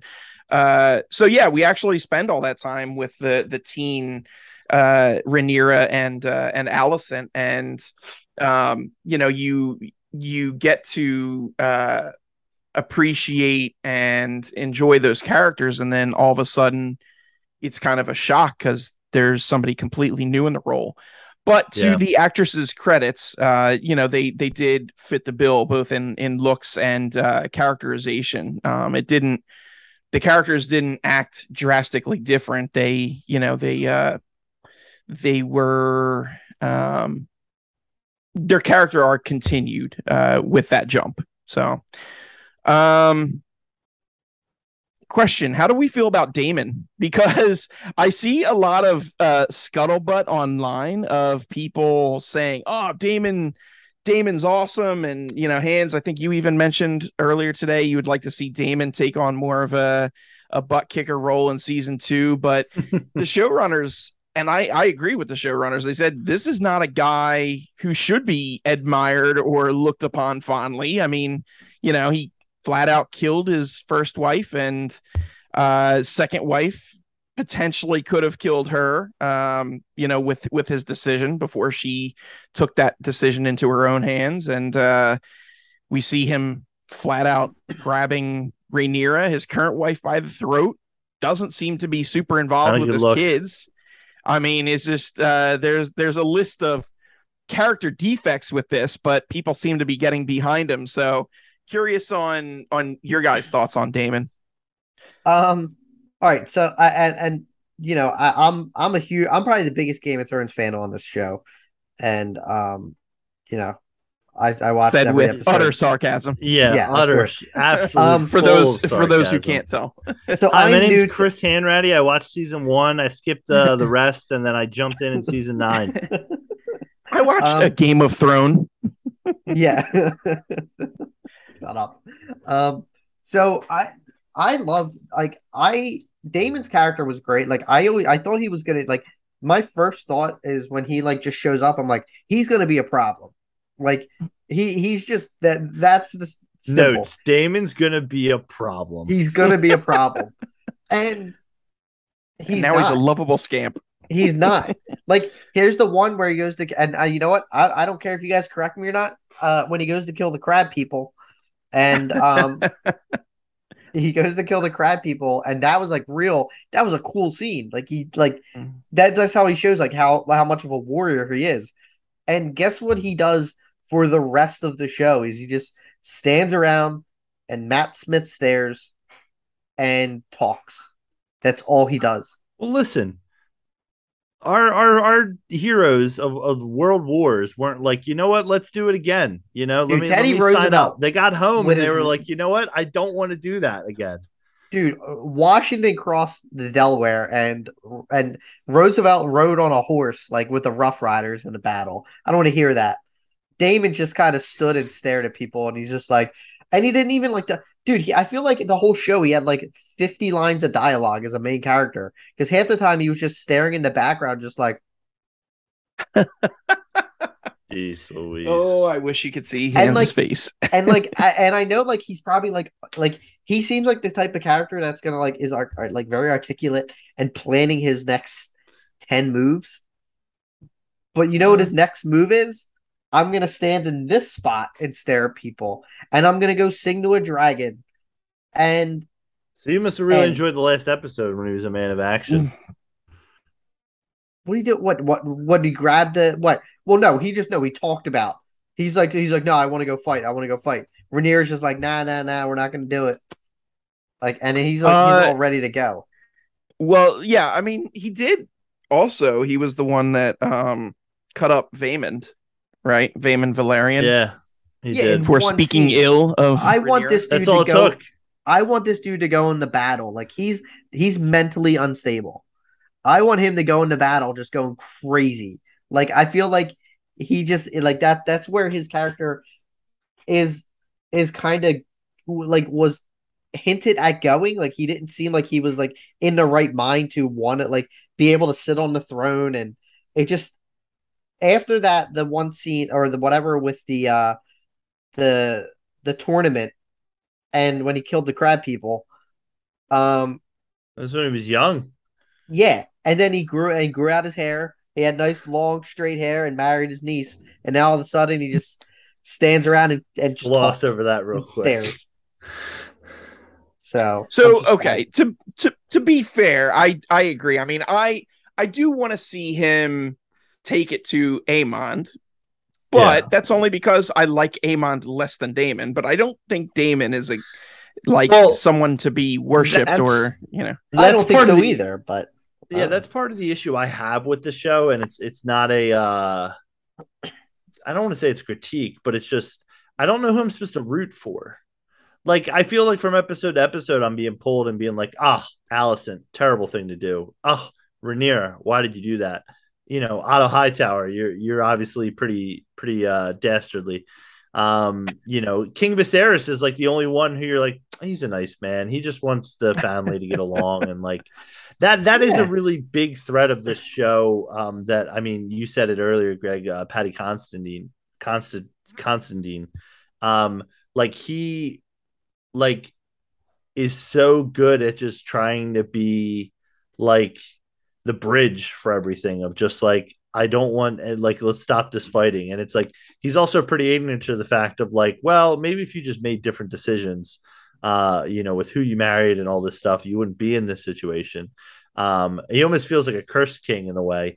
But it's just the family element of this is just so strong and so woven together. And I think it does a really good job of, being a nice companion with Game of Thrones, where like you get the family aspect of it and how it all works, and they explain it over multiple seasons. I don't need to go down that path, but like this does a really good job in a short period of being like, hey, this is how little decisions can go ahead and like tear a family apart. And there's that wonderful dinner scene where Viserys walks into dinner and he walks out of dinner, and all of a sudden it's like a light switch turns and like the whole family is back at each other's necks after he makes this huge speech to try and rally the family together one last time. In regards, I think that might be my favorite episode. Yeah, that was really, really good. That was like a reimagining of like of Knives Out, where like after he leaves and they're all just like bickering at each other and like saying like doing toast out of spite and like just kind of like. And I agree. Like Viserys, he just like his whole character was just like, I'm gonna sit and give a speech. I'm gonna walk a little bit. I'm gonna drink. Like, and I dug that. Like he was a peaceful king, but like and had like it's a great thing of like calling him a bridge, because after like I think he knows in his mind that he's doing everything he can to keep peace, but no matter who is selected for the throne, there's gonna be war. So I think he's trying to do. He's trying to make the best decision possible, like last ditch efforts. But no matter who he picks, it's going to end in violence for someone, because all they do is kill people in the show.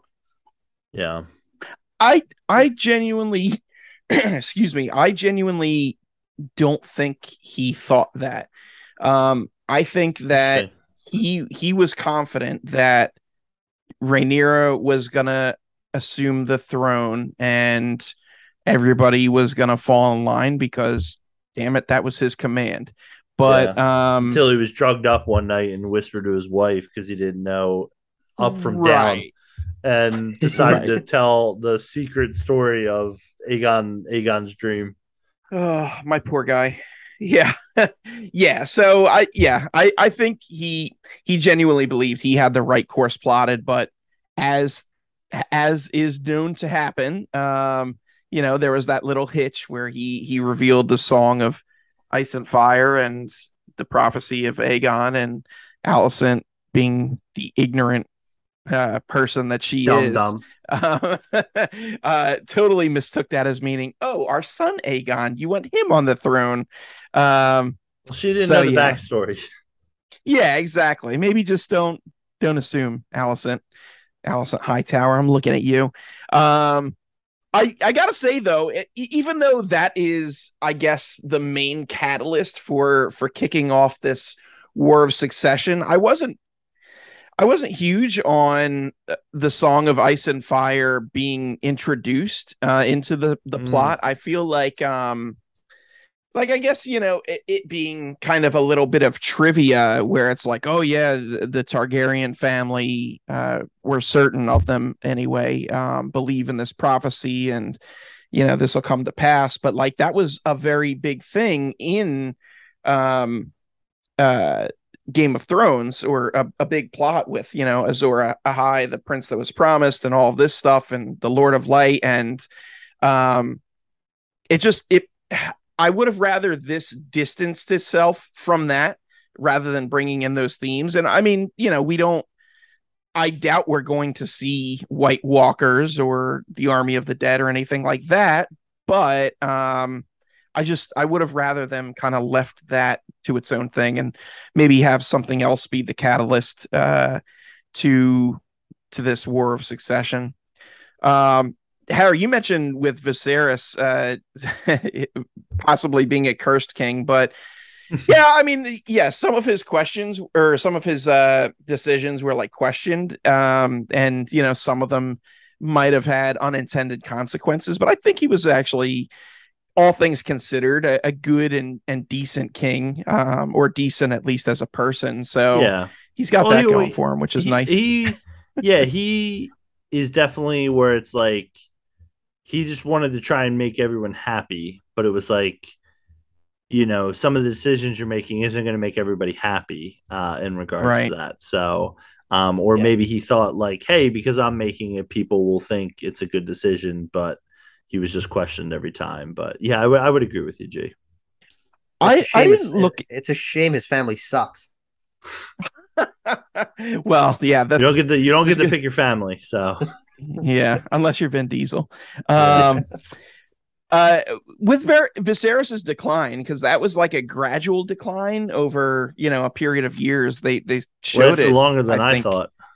Yeah, for sure. Like I don't know if it was introduced in episode 1, but it was definitely shown by like episode 2. He had something in episode 1 because I think it was episode 1 because I remember I think he was in the bath or something and someone was kind of just like, I don't know, put something on it, like put some Neosporin on it. Yeah.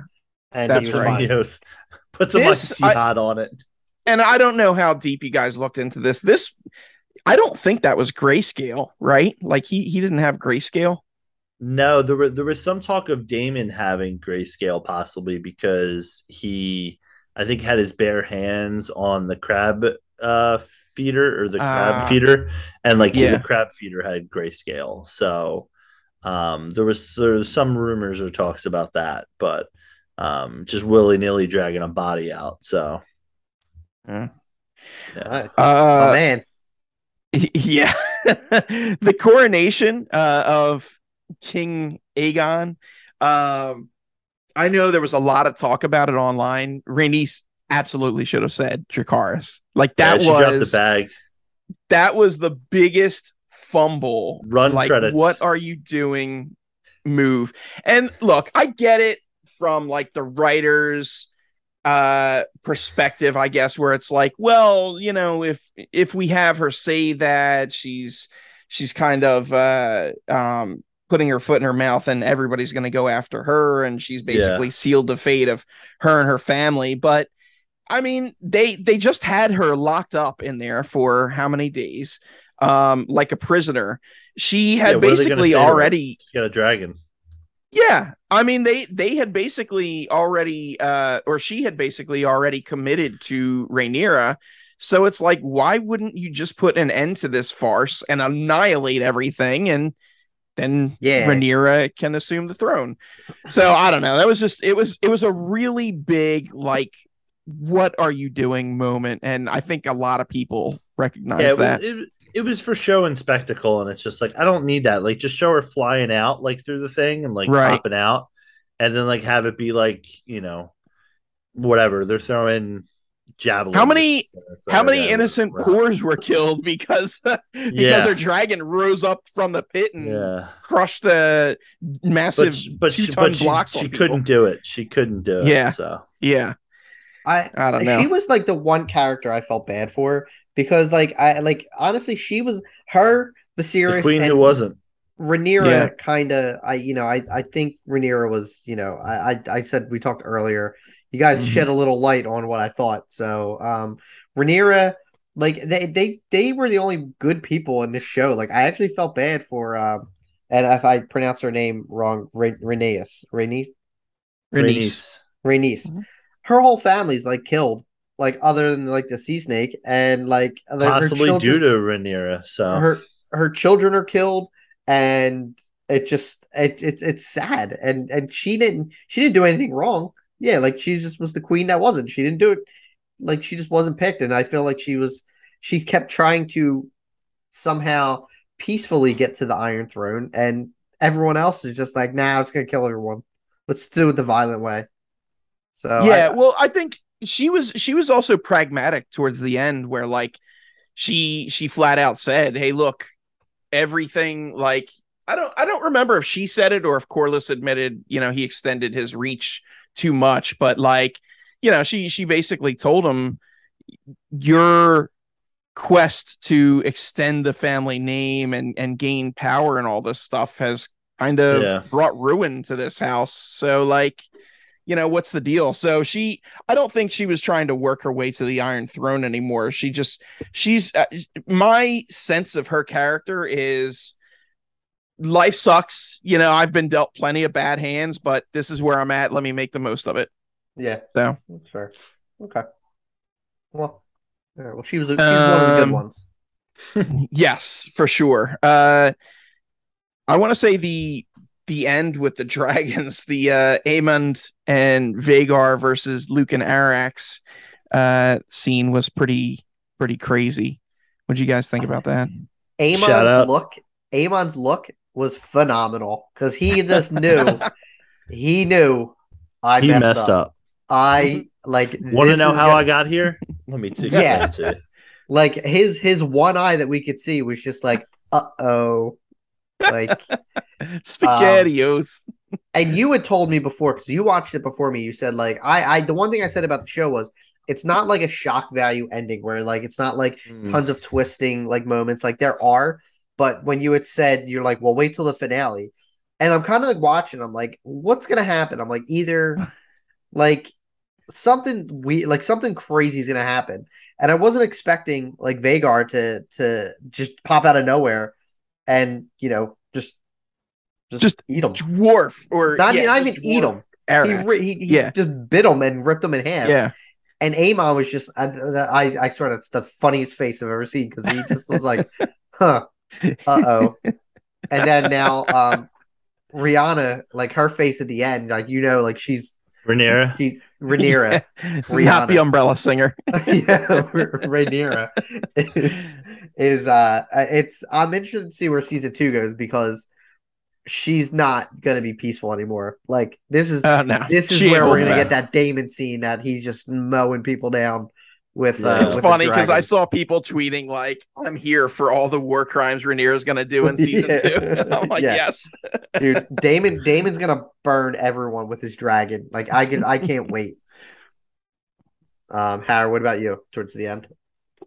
Yeah, I mean, obviously, they left it pretty open in regards to, you know, I guess how things are going to pan out. And this was a little bit of my complaint is they didn't put a nice little bow on it. They left it with a little bit of a cliffhanger. With kind of moving the story along in regards to that. So I'm going to be doing my best to avoid spoilers, as this kind of all leads to the Mad King. I would assume in some way or form being put into power. I know there's going to be some tempting stuff out there. I'm going to try to avoid it as much as I can. I coming out of this, I feel like this is the strongest show out of the 3 shows we've talked about. Just about either with following, maybe it's just in my little bubble of people talking about it, but I feel like this is the most popular / strongest show in regards to it, and I think it'll. I think a lot of people will be looking forward to the second season. I think the second season is going to have a lot of highs and a lot of lows, just as far as action, because I do remember hearing that the Dance of Dragons takes place over about 2 years, is basically the beginning of this. So there's not really going to be much more time jumping. And something I would love to see for the next season is let's do another flashback episode with the cast from this from the early part of the season. Like I would love to see that. Like let's just go ahead and do it. We already have the actors. Like a lot of times you have to recast for shows like this and like bring back some actors you didn't either plan on or who are similar to that. But we already have these actors. So like let's just jump back, have an episode where we go back in time. That'd be cool. Did they confirm how many seasons they're doing for this? I think George R. R. Martin said, I think it's, he said, I think it would take about 4 to 5 seasons to tell the story right. Now George is a very lengthy guy, so maybe they could do it in 3 to 4, but I would imagine this has an endpoint at some point, which Game of Thrones didn't, because they just kind of made it up, not right." really fully, but they kind of had a figure out the ending when they got there. I guess is the anticipation going to lead to, I guess, where basically like the fall of the Mad King? Is that where it's probably going to end up going? Harry seems to think so. I don't think they'll get that far down the line. No, I didn't. No, I didn't say the fall of the Mad King. I was saying the rise of the Mad King. Well, okay, yeah, but I don't think they'll even get to the Mad King. Like I think that because that's basically up to minus 30 years from present day. You're not wrong. You're not wrong. I think once this succession war is finished, that'll be the end of it. I don't think we'll see the subsequent kings in between that see, and the Mad King. We're not going to get like the birth of Daenerys or like a young Ned Stark. No, I don't think so. No, I don't think so. I don't think they're going that far. Got to make up 172 years gap there. These people don't make it past 30. Either dragon kills them or their family. That's a lot of filler. I will say I'm very disappointed that we have to wait 2 years for the next season. Like, come on, bro. You knew the show was going to be a hit. Why not have season 2 start filming already? Like, it's just same with Rings of Power 2024. Yeah, I guess. But look, Game of Thrones was an established series prior to this. Lord of the Rings, yes, you have the movies and all of that, but it was still kind of a gamble. But this, they knew it was going to be a hit. So I don't understand why you wouldn't have that green lit and in action.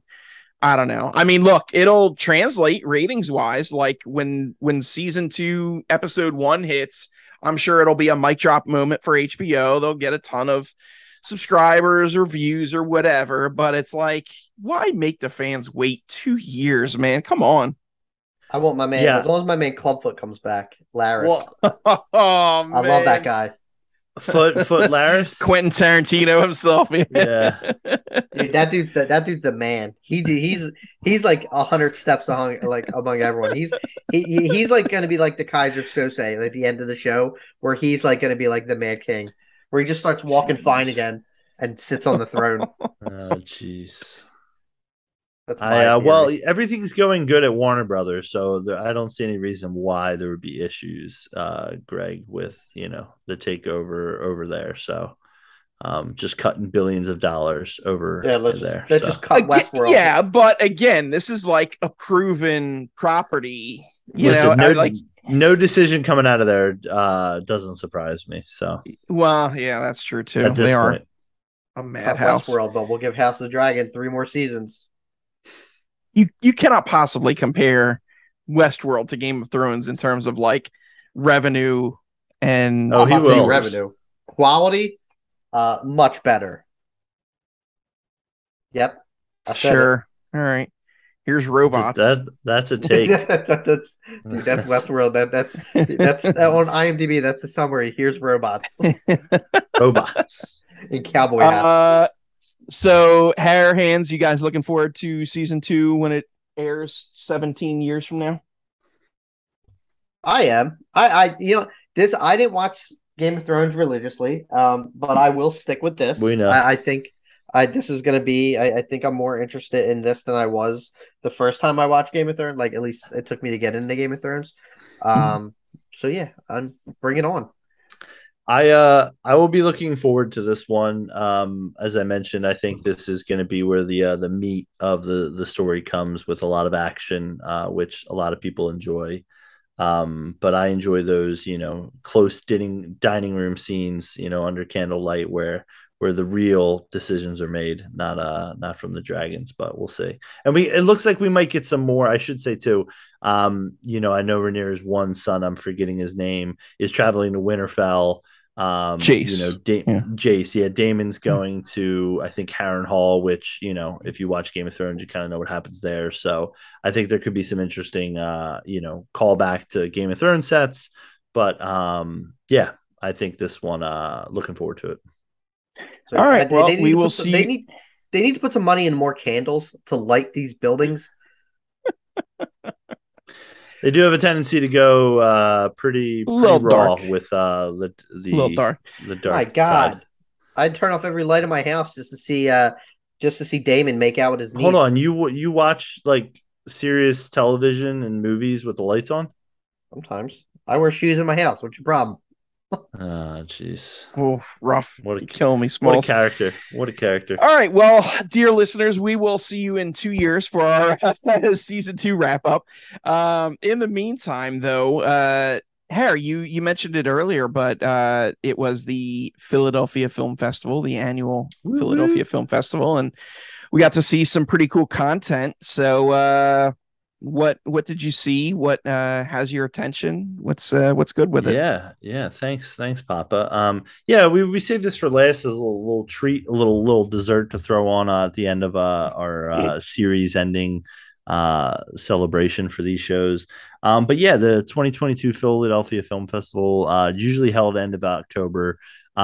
This year, I feel like out of maybe most of the years, and I don't know if it's just maybe the way COVID, affected things, or the Oscar season, we're trying to get movies in time. But I felt like this year, a lot of the movies, like some of these you can actually start watching now. And we only saw a couple weeks ahead. Usually it's like, hey, most of the stuff comes into December, and we're seeing a lot of it ahead of time, which is always nice. But I'm gonna go in chronological order from the films that I saw, and then toss it to Greg to get his feedback on his first festival. And we saw, Greg did not see any movies I didn't see. We went together as friends. That was Yay. cute and great. But the first movie I saw at the film festival was a great one to go check out, Glass Onion: A Knives Out Mystery. This is another tale in the Knives Out universe. I This one is just as, I think, almost just as good, if not a little bit extra in regards to how it pans out. This, basically Detective Blanc travels to Greece to peel back the layers of a mystery involving a new cast of suspects. A lot of fun time at this one. I was so happy to see it. One, because it wasn't getting a theatrical release, but it looks like it's going to be released over Thanksgiving now, for at least 1 week in a lot of major theaters. So try to get out to a theater to see it. It's really fun with a crowd. And this one, Netflix now owns the right to the Knives Out series. So Rian Johnson, keep pumping them out, baby. And he did a Q&A afterwards, which was really nice of him. So Ryan, if you're listening, I love you, and please continue to do Q&As after all your movies at the festivals. Next movie that I saw was Decision to Leave with Park Chan-wook. Me and Greg actually saw this one together. This one might have been my favorite one out of the festival. If you're not familiar with Park Chan-wook's work, he's done Old Boy, The Handmaiden.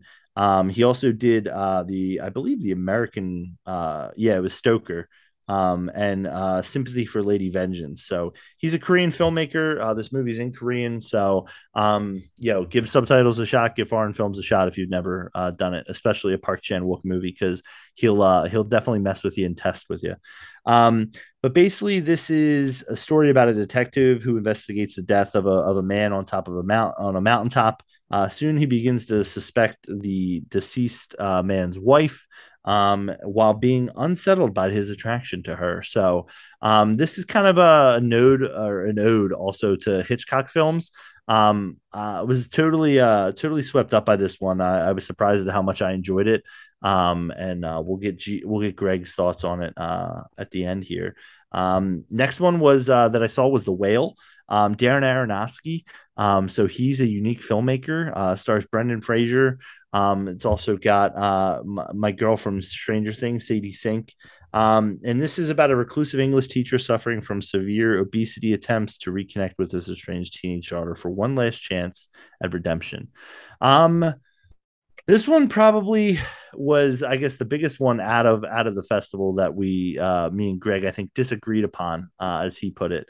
And I'm still struggling with a little bit. It is still sticking with me. You But wrong. it's okay. Yeah, I could be wrong, right, Jay? But this one was good. I would highly recommend it, and I think it'll be out in New York and LA. And Decision to Leave, I believe, is out currently. Another one I saw was White Noise by Noah Baumbach, starring Adam Driver, Greta Gerwig. This is kind of I believe it's the adaptation of the book. It's about a family, is basically thrown into chaos when a chemical spill from a rail car that released a airborne toxic event, and kind of deals with mortality and religion. And I wasn't too hot on this one. If you're a Noah Baumbach fan, this is probably his like most ambitious movie, and it's very Spielbergian. I guess if that's a term, maybe I just coined it. I'm so cool. So I would highly suggest that one. So would you have liked it better if that spill gave them superpowers? Would have hated it. Absolutely hated it. Would have been gutted. Did you watch this movie sometime around midnight? No, I did not, but I understand what you're going with there by the songs there. I got it. Understood. Did you get that, Greg? Yeah, that's right over my head. There's a band called Airborne Toxic Event, yeah, and their big song's called Sometime Around Midnight. Yeah. Yeah. That's for nice. all you young kids out there. So the next 4 movies, I'm going to kind of group into 2 groups a little bit here. One movie was called Women Talking. It's Sarah Polley's return to basically being a director. I don't think she's made a movie in about 10 years, if I'm not mistaken, if I recall correctly. But basically, this stars Rooney Mara, Claire Foy, Jessie Buckley, Ben Winshaw, the voice of Paddington for you Paddington heads out there. And it's a story about this group of women who are deciding whether to leave the religious colony, and what decisions they're going to end up making. Do they leave? Do they fight? Do they stay? The next movie was a film called She Said, which stars Zoe Kazan and Carey Mulligan. And it's basically about the New York Times reporters who broke one of the most important stories in regard to help launch the Me Too movement. So very much a investigative journalism movie. I'm not trying to knock it, but it's kind of your run of the mill in regards to that. I also saw James Gray's Armageddon Time, which just didn't really hit for me. I liked it a little bit more than the next movie I'm going to talk about, but this has got another cast of Anne Hathaway, Jeremy Strong, Anthony Hopkins. And it's kind of about James Gray's life and growing up a little bit. But the next film I totally did not like, and I'm so upset about it because it had all the makings. Empire of Light with Sam Mendes. It stars Olivia Colman. The cinematography is done by the great Roger Deakins. It stars this young up and coming actor Michael Ward, who is in Small Axe, and he's on this show on Netflix, which I absolutely love in regards to it. And for some reason, I am forgetting the name of it. So that's embarrassing. So maybe I'll come back to that and circle back on it. But did not like Empire Light. It felt like it just didn't have anything to say. We're almost done here, folks. So I'm sorry. Also saw Senior, which is a documentary about Robert Downey Sr. This was actually very touching, and it shed some light into Robert Downey Sr., who I'm not very familiar with. Really enjoyed this doc. If you get a chance, I believe that was bought by Netflix, so that should be available soon, if it's not already. Causeway was another movie that I saw. Starring Jennifer Lawrence and Brian Terry Henry. This basically is about a U.S. soldier who suffers a traumatic brain injury, and how she ends up dealing with her life. So really, really, really well acted. It's a very small movie in its story. It doesn't try to, branch out too large. And it's a very contained story, and really enjoyed it. Brian Terry Henry was a standout for me in that film.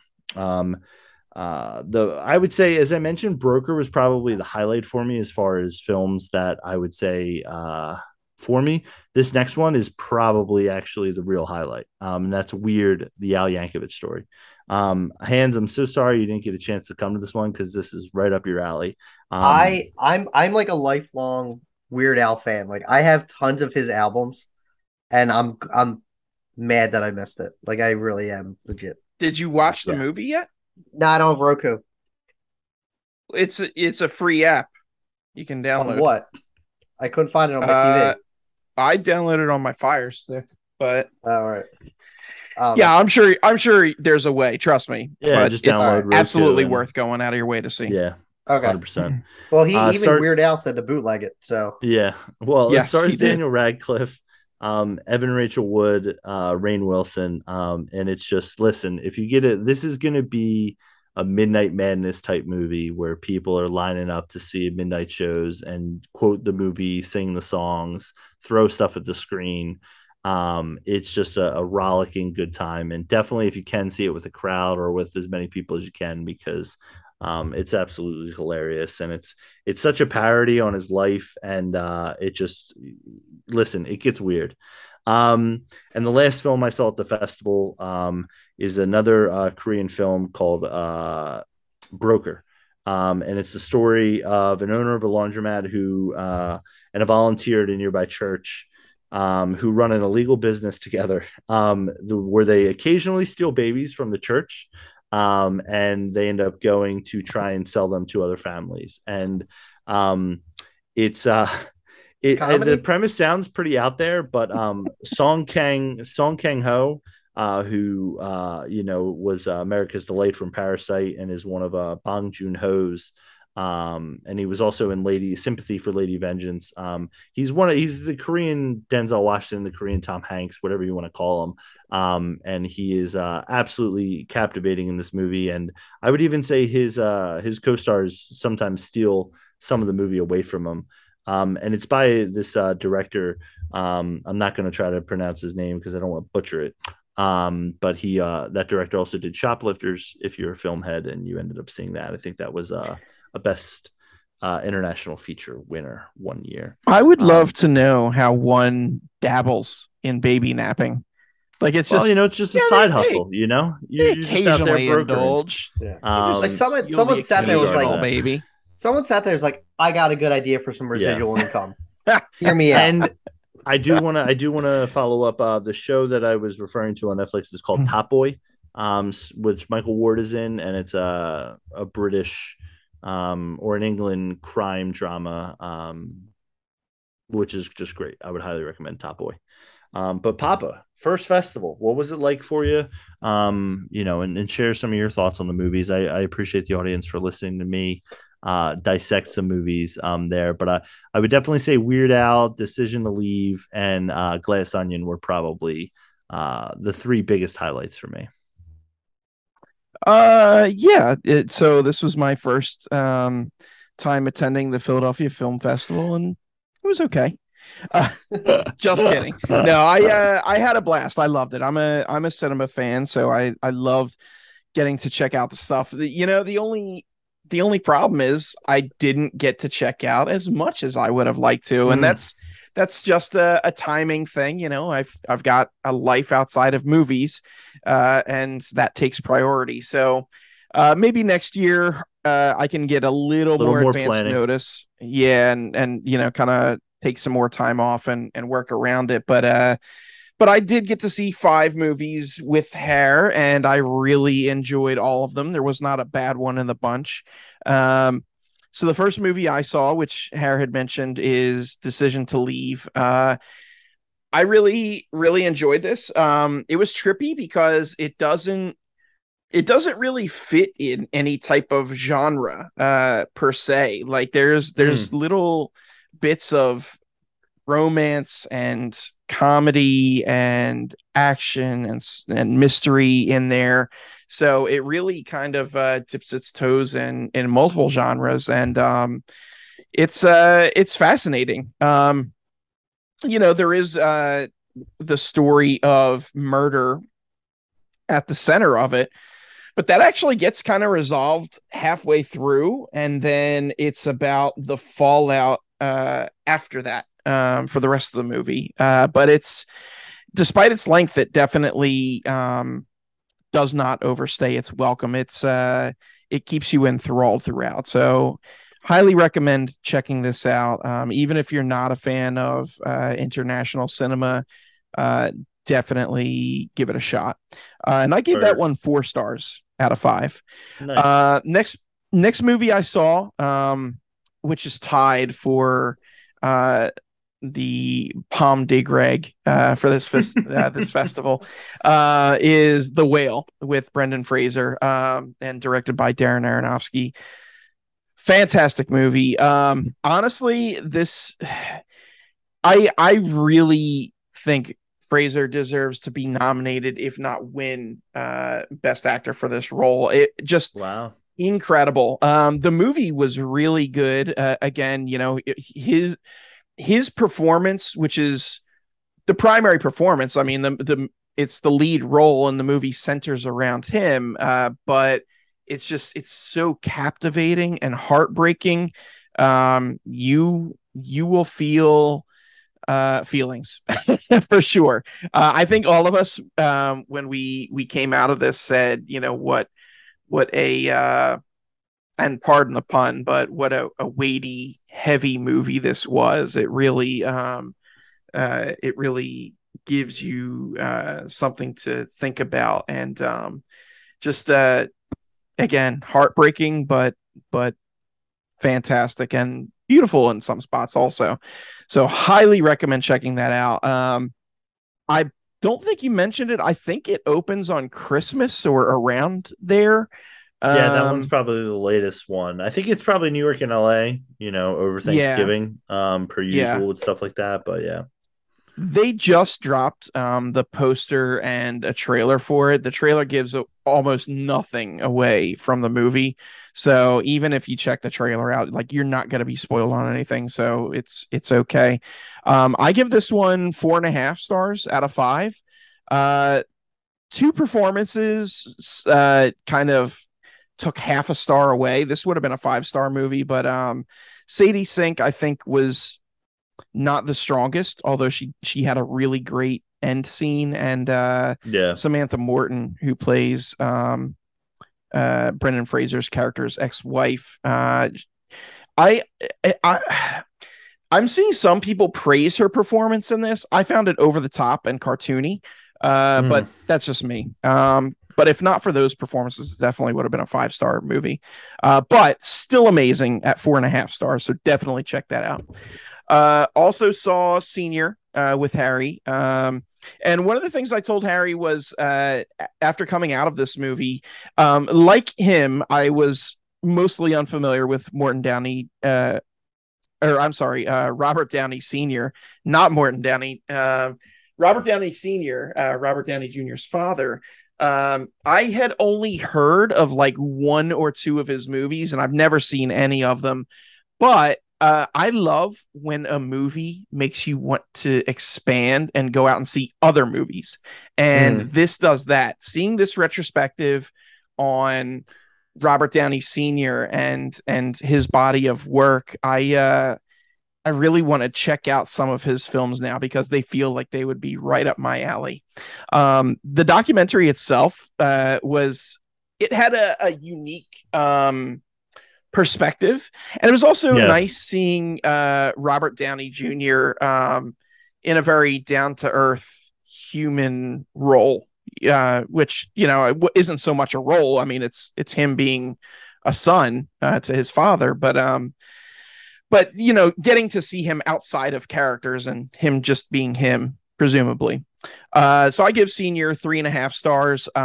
If you're a fan of docs, definitely check it out. If you're a fan of really offbeat humor, also check it out because it can be a gateway film. The next movie I saw was the Jennifer Lawrence and Brian Tyree Henry film Causeway.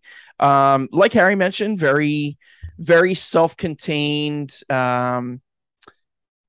story, just focusing mainly on these two characters and the pain that both of them are carrying around and how they kind of complement each other.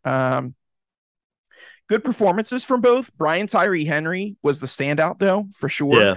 Yeah.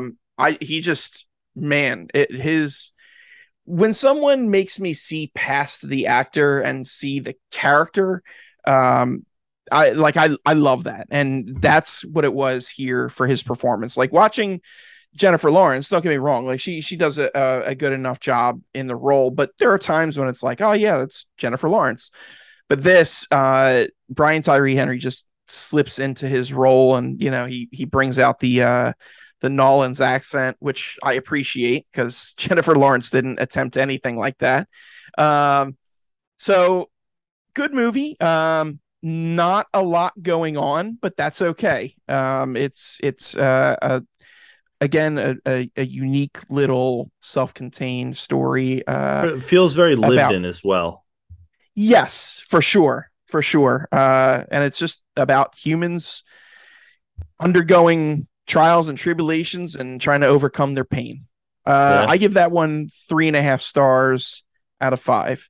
And then the last film I saw, the capper for me, which is my co-recipient of the Palme de Greg, is Weird, the Al Yankovic story. Just absolutely tremendous, instant classic.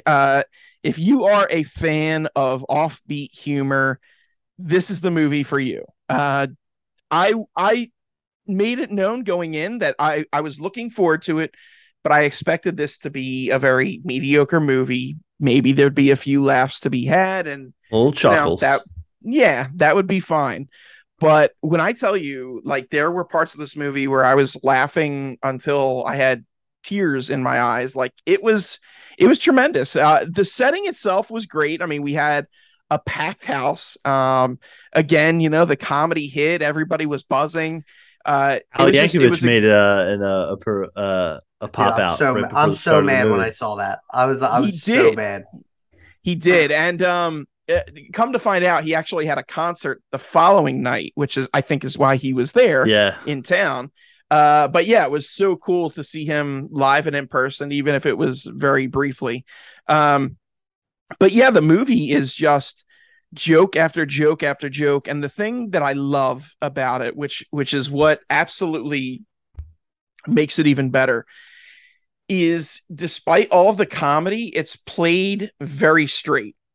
Yeah. Like nobody is going for jokes. It's just Daniel Radcliffe is Weird Al. Like this is his world, and everything he's doing in it is being Weird Al. So I love that. I love that.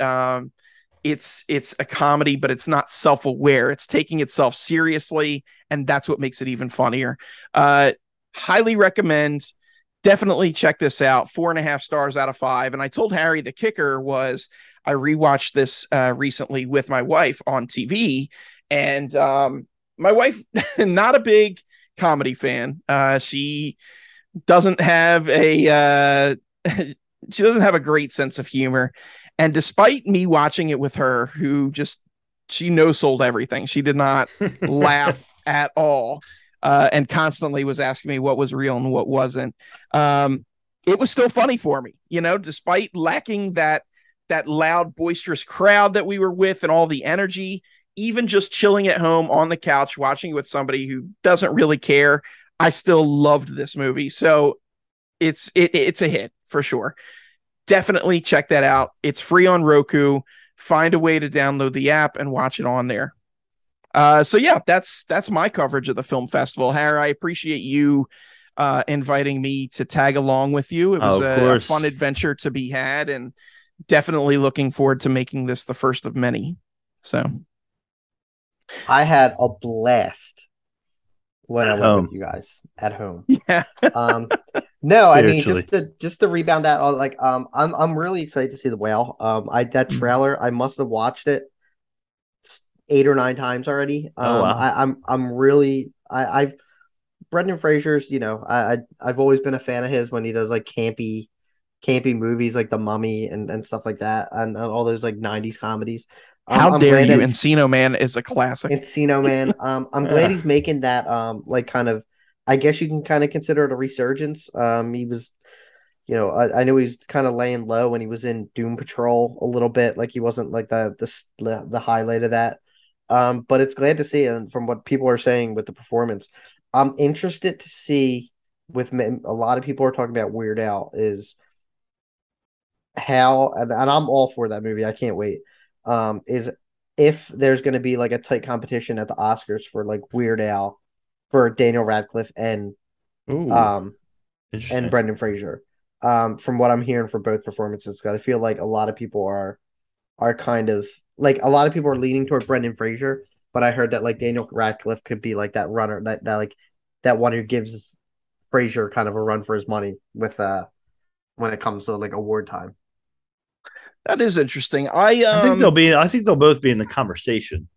I don't know Yeah. if they'll both get nominated, but I could definitely see, whatever long list you want to make of Radcliffe being on it. But it's interesting because they are two very different performances, Right. but sure. they are both two very committed performances. See, I guess I kind of compare, like, from what I've seen from like Weird Al from Weird, it looks like Radcliffe is I'm dying for you to see it. Is kind of like Mhm. channeling like what Edgerton did for Rocket Man and Elton John.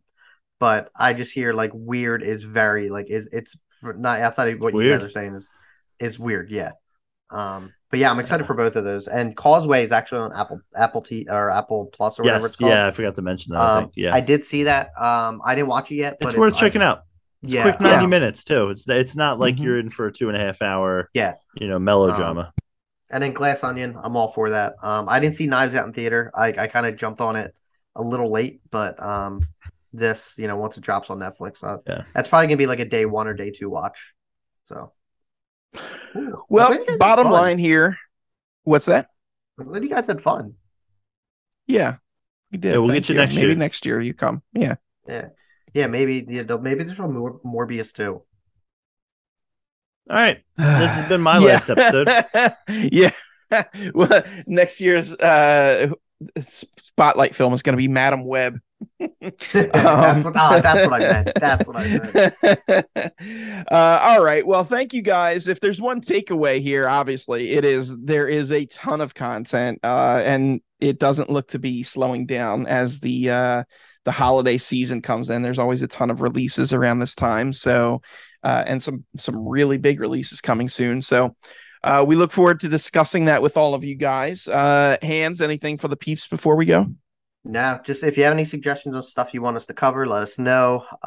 We will definitely do our best to fit it in. I know with the holiday we got Black Panther, Avatar, which I don't think tickets went on sale yet, but when they do, they haven't. You'll tell us. Yeah, you'll get them. I don't know. He was late on the jump for BP. All right, come on, man. You're right. You're right. If you're like me, take the day off work possibly to go watch Avatar. Just take as many days as you want off. I'll write you a letter to go see Avatar.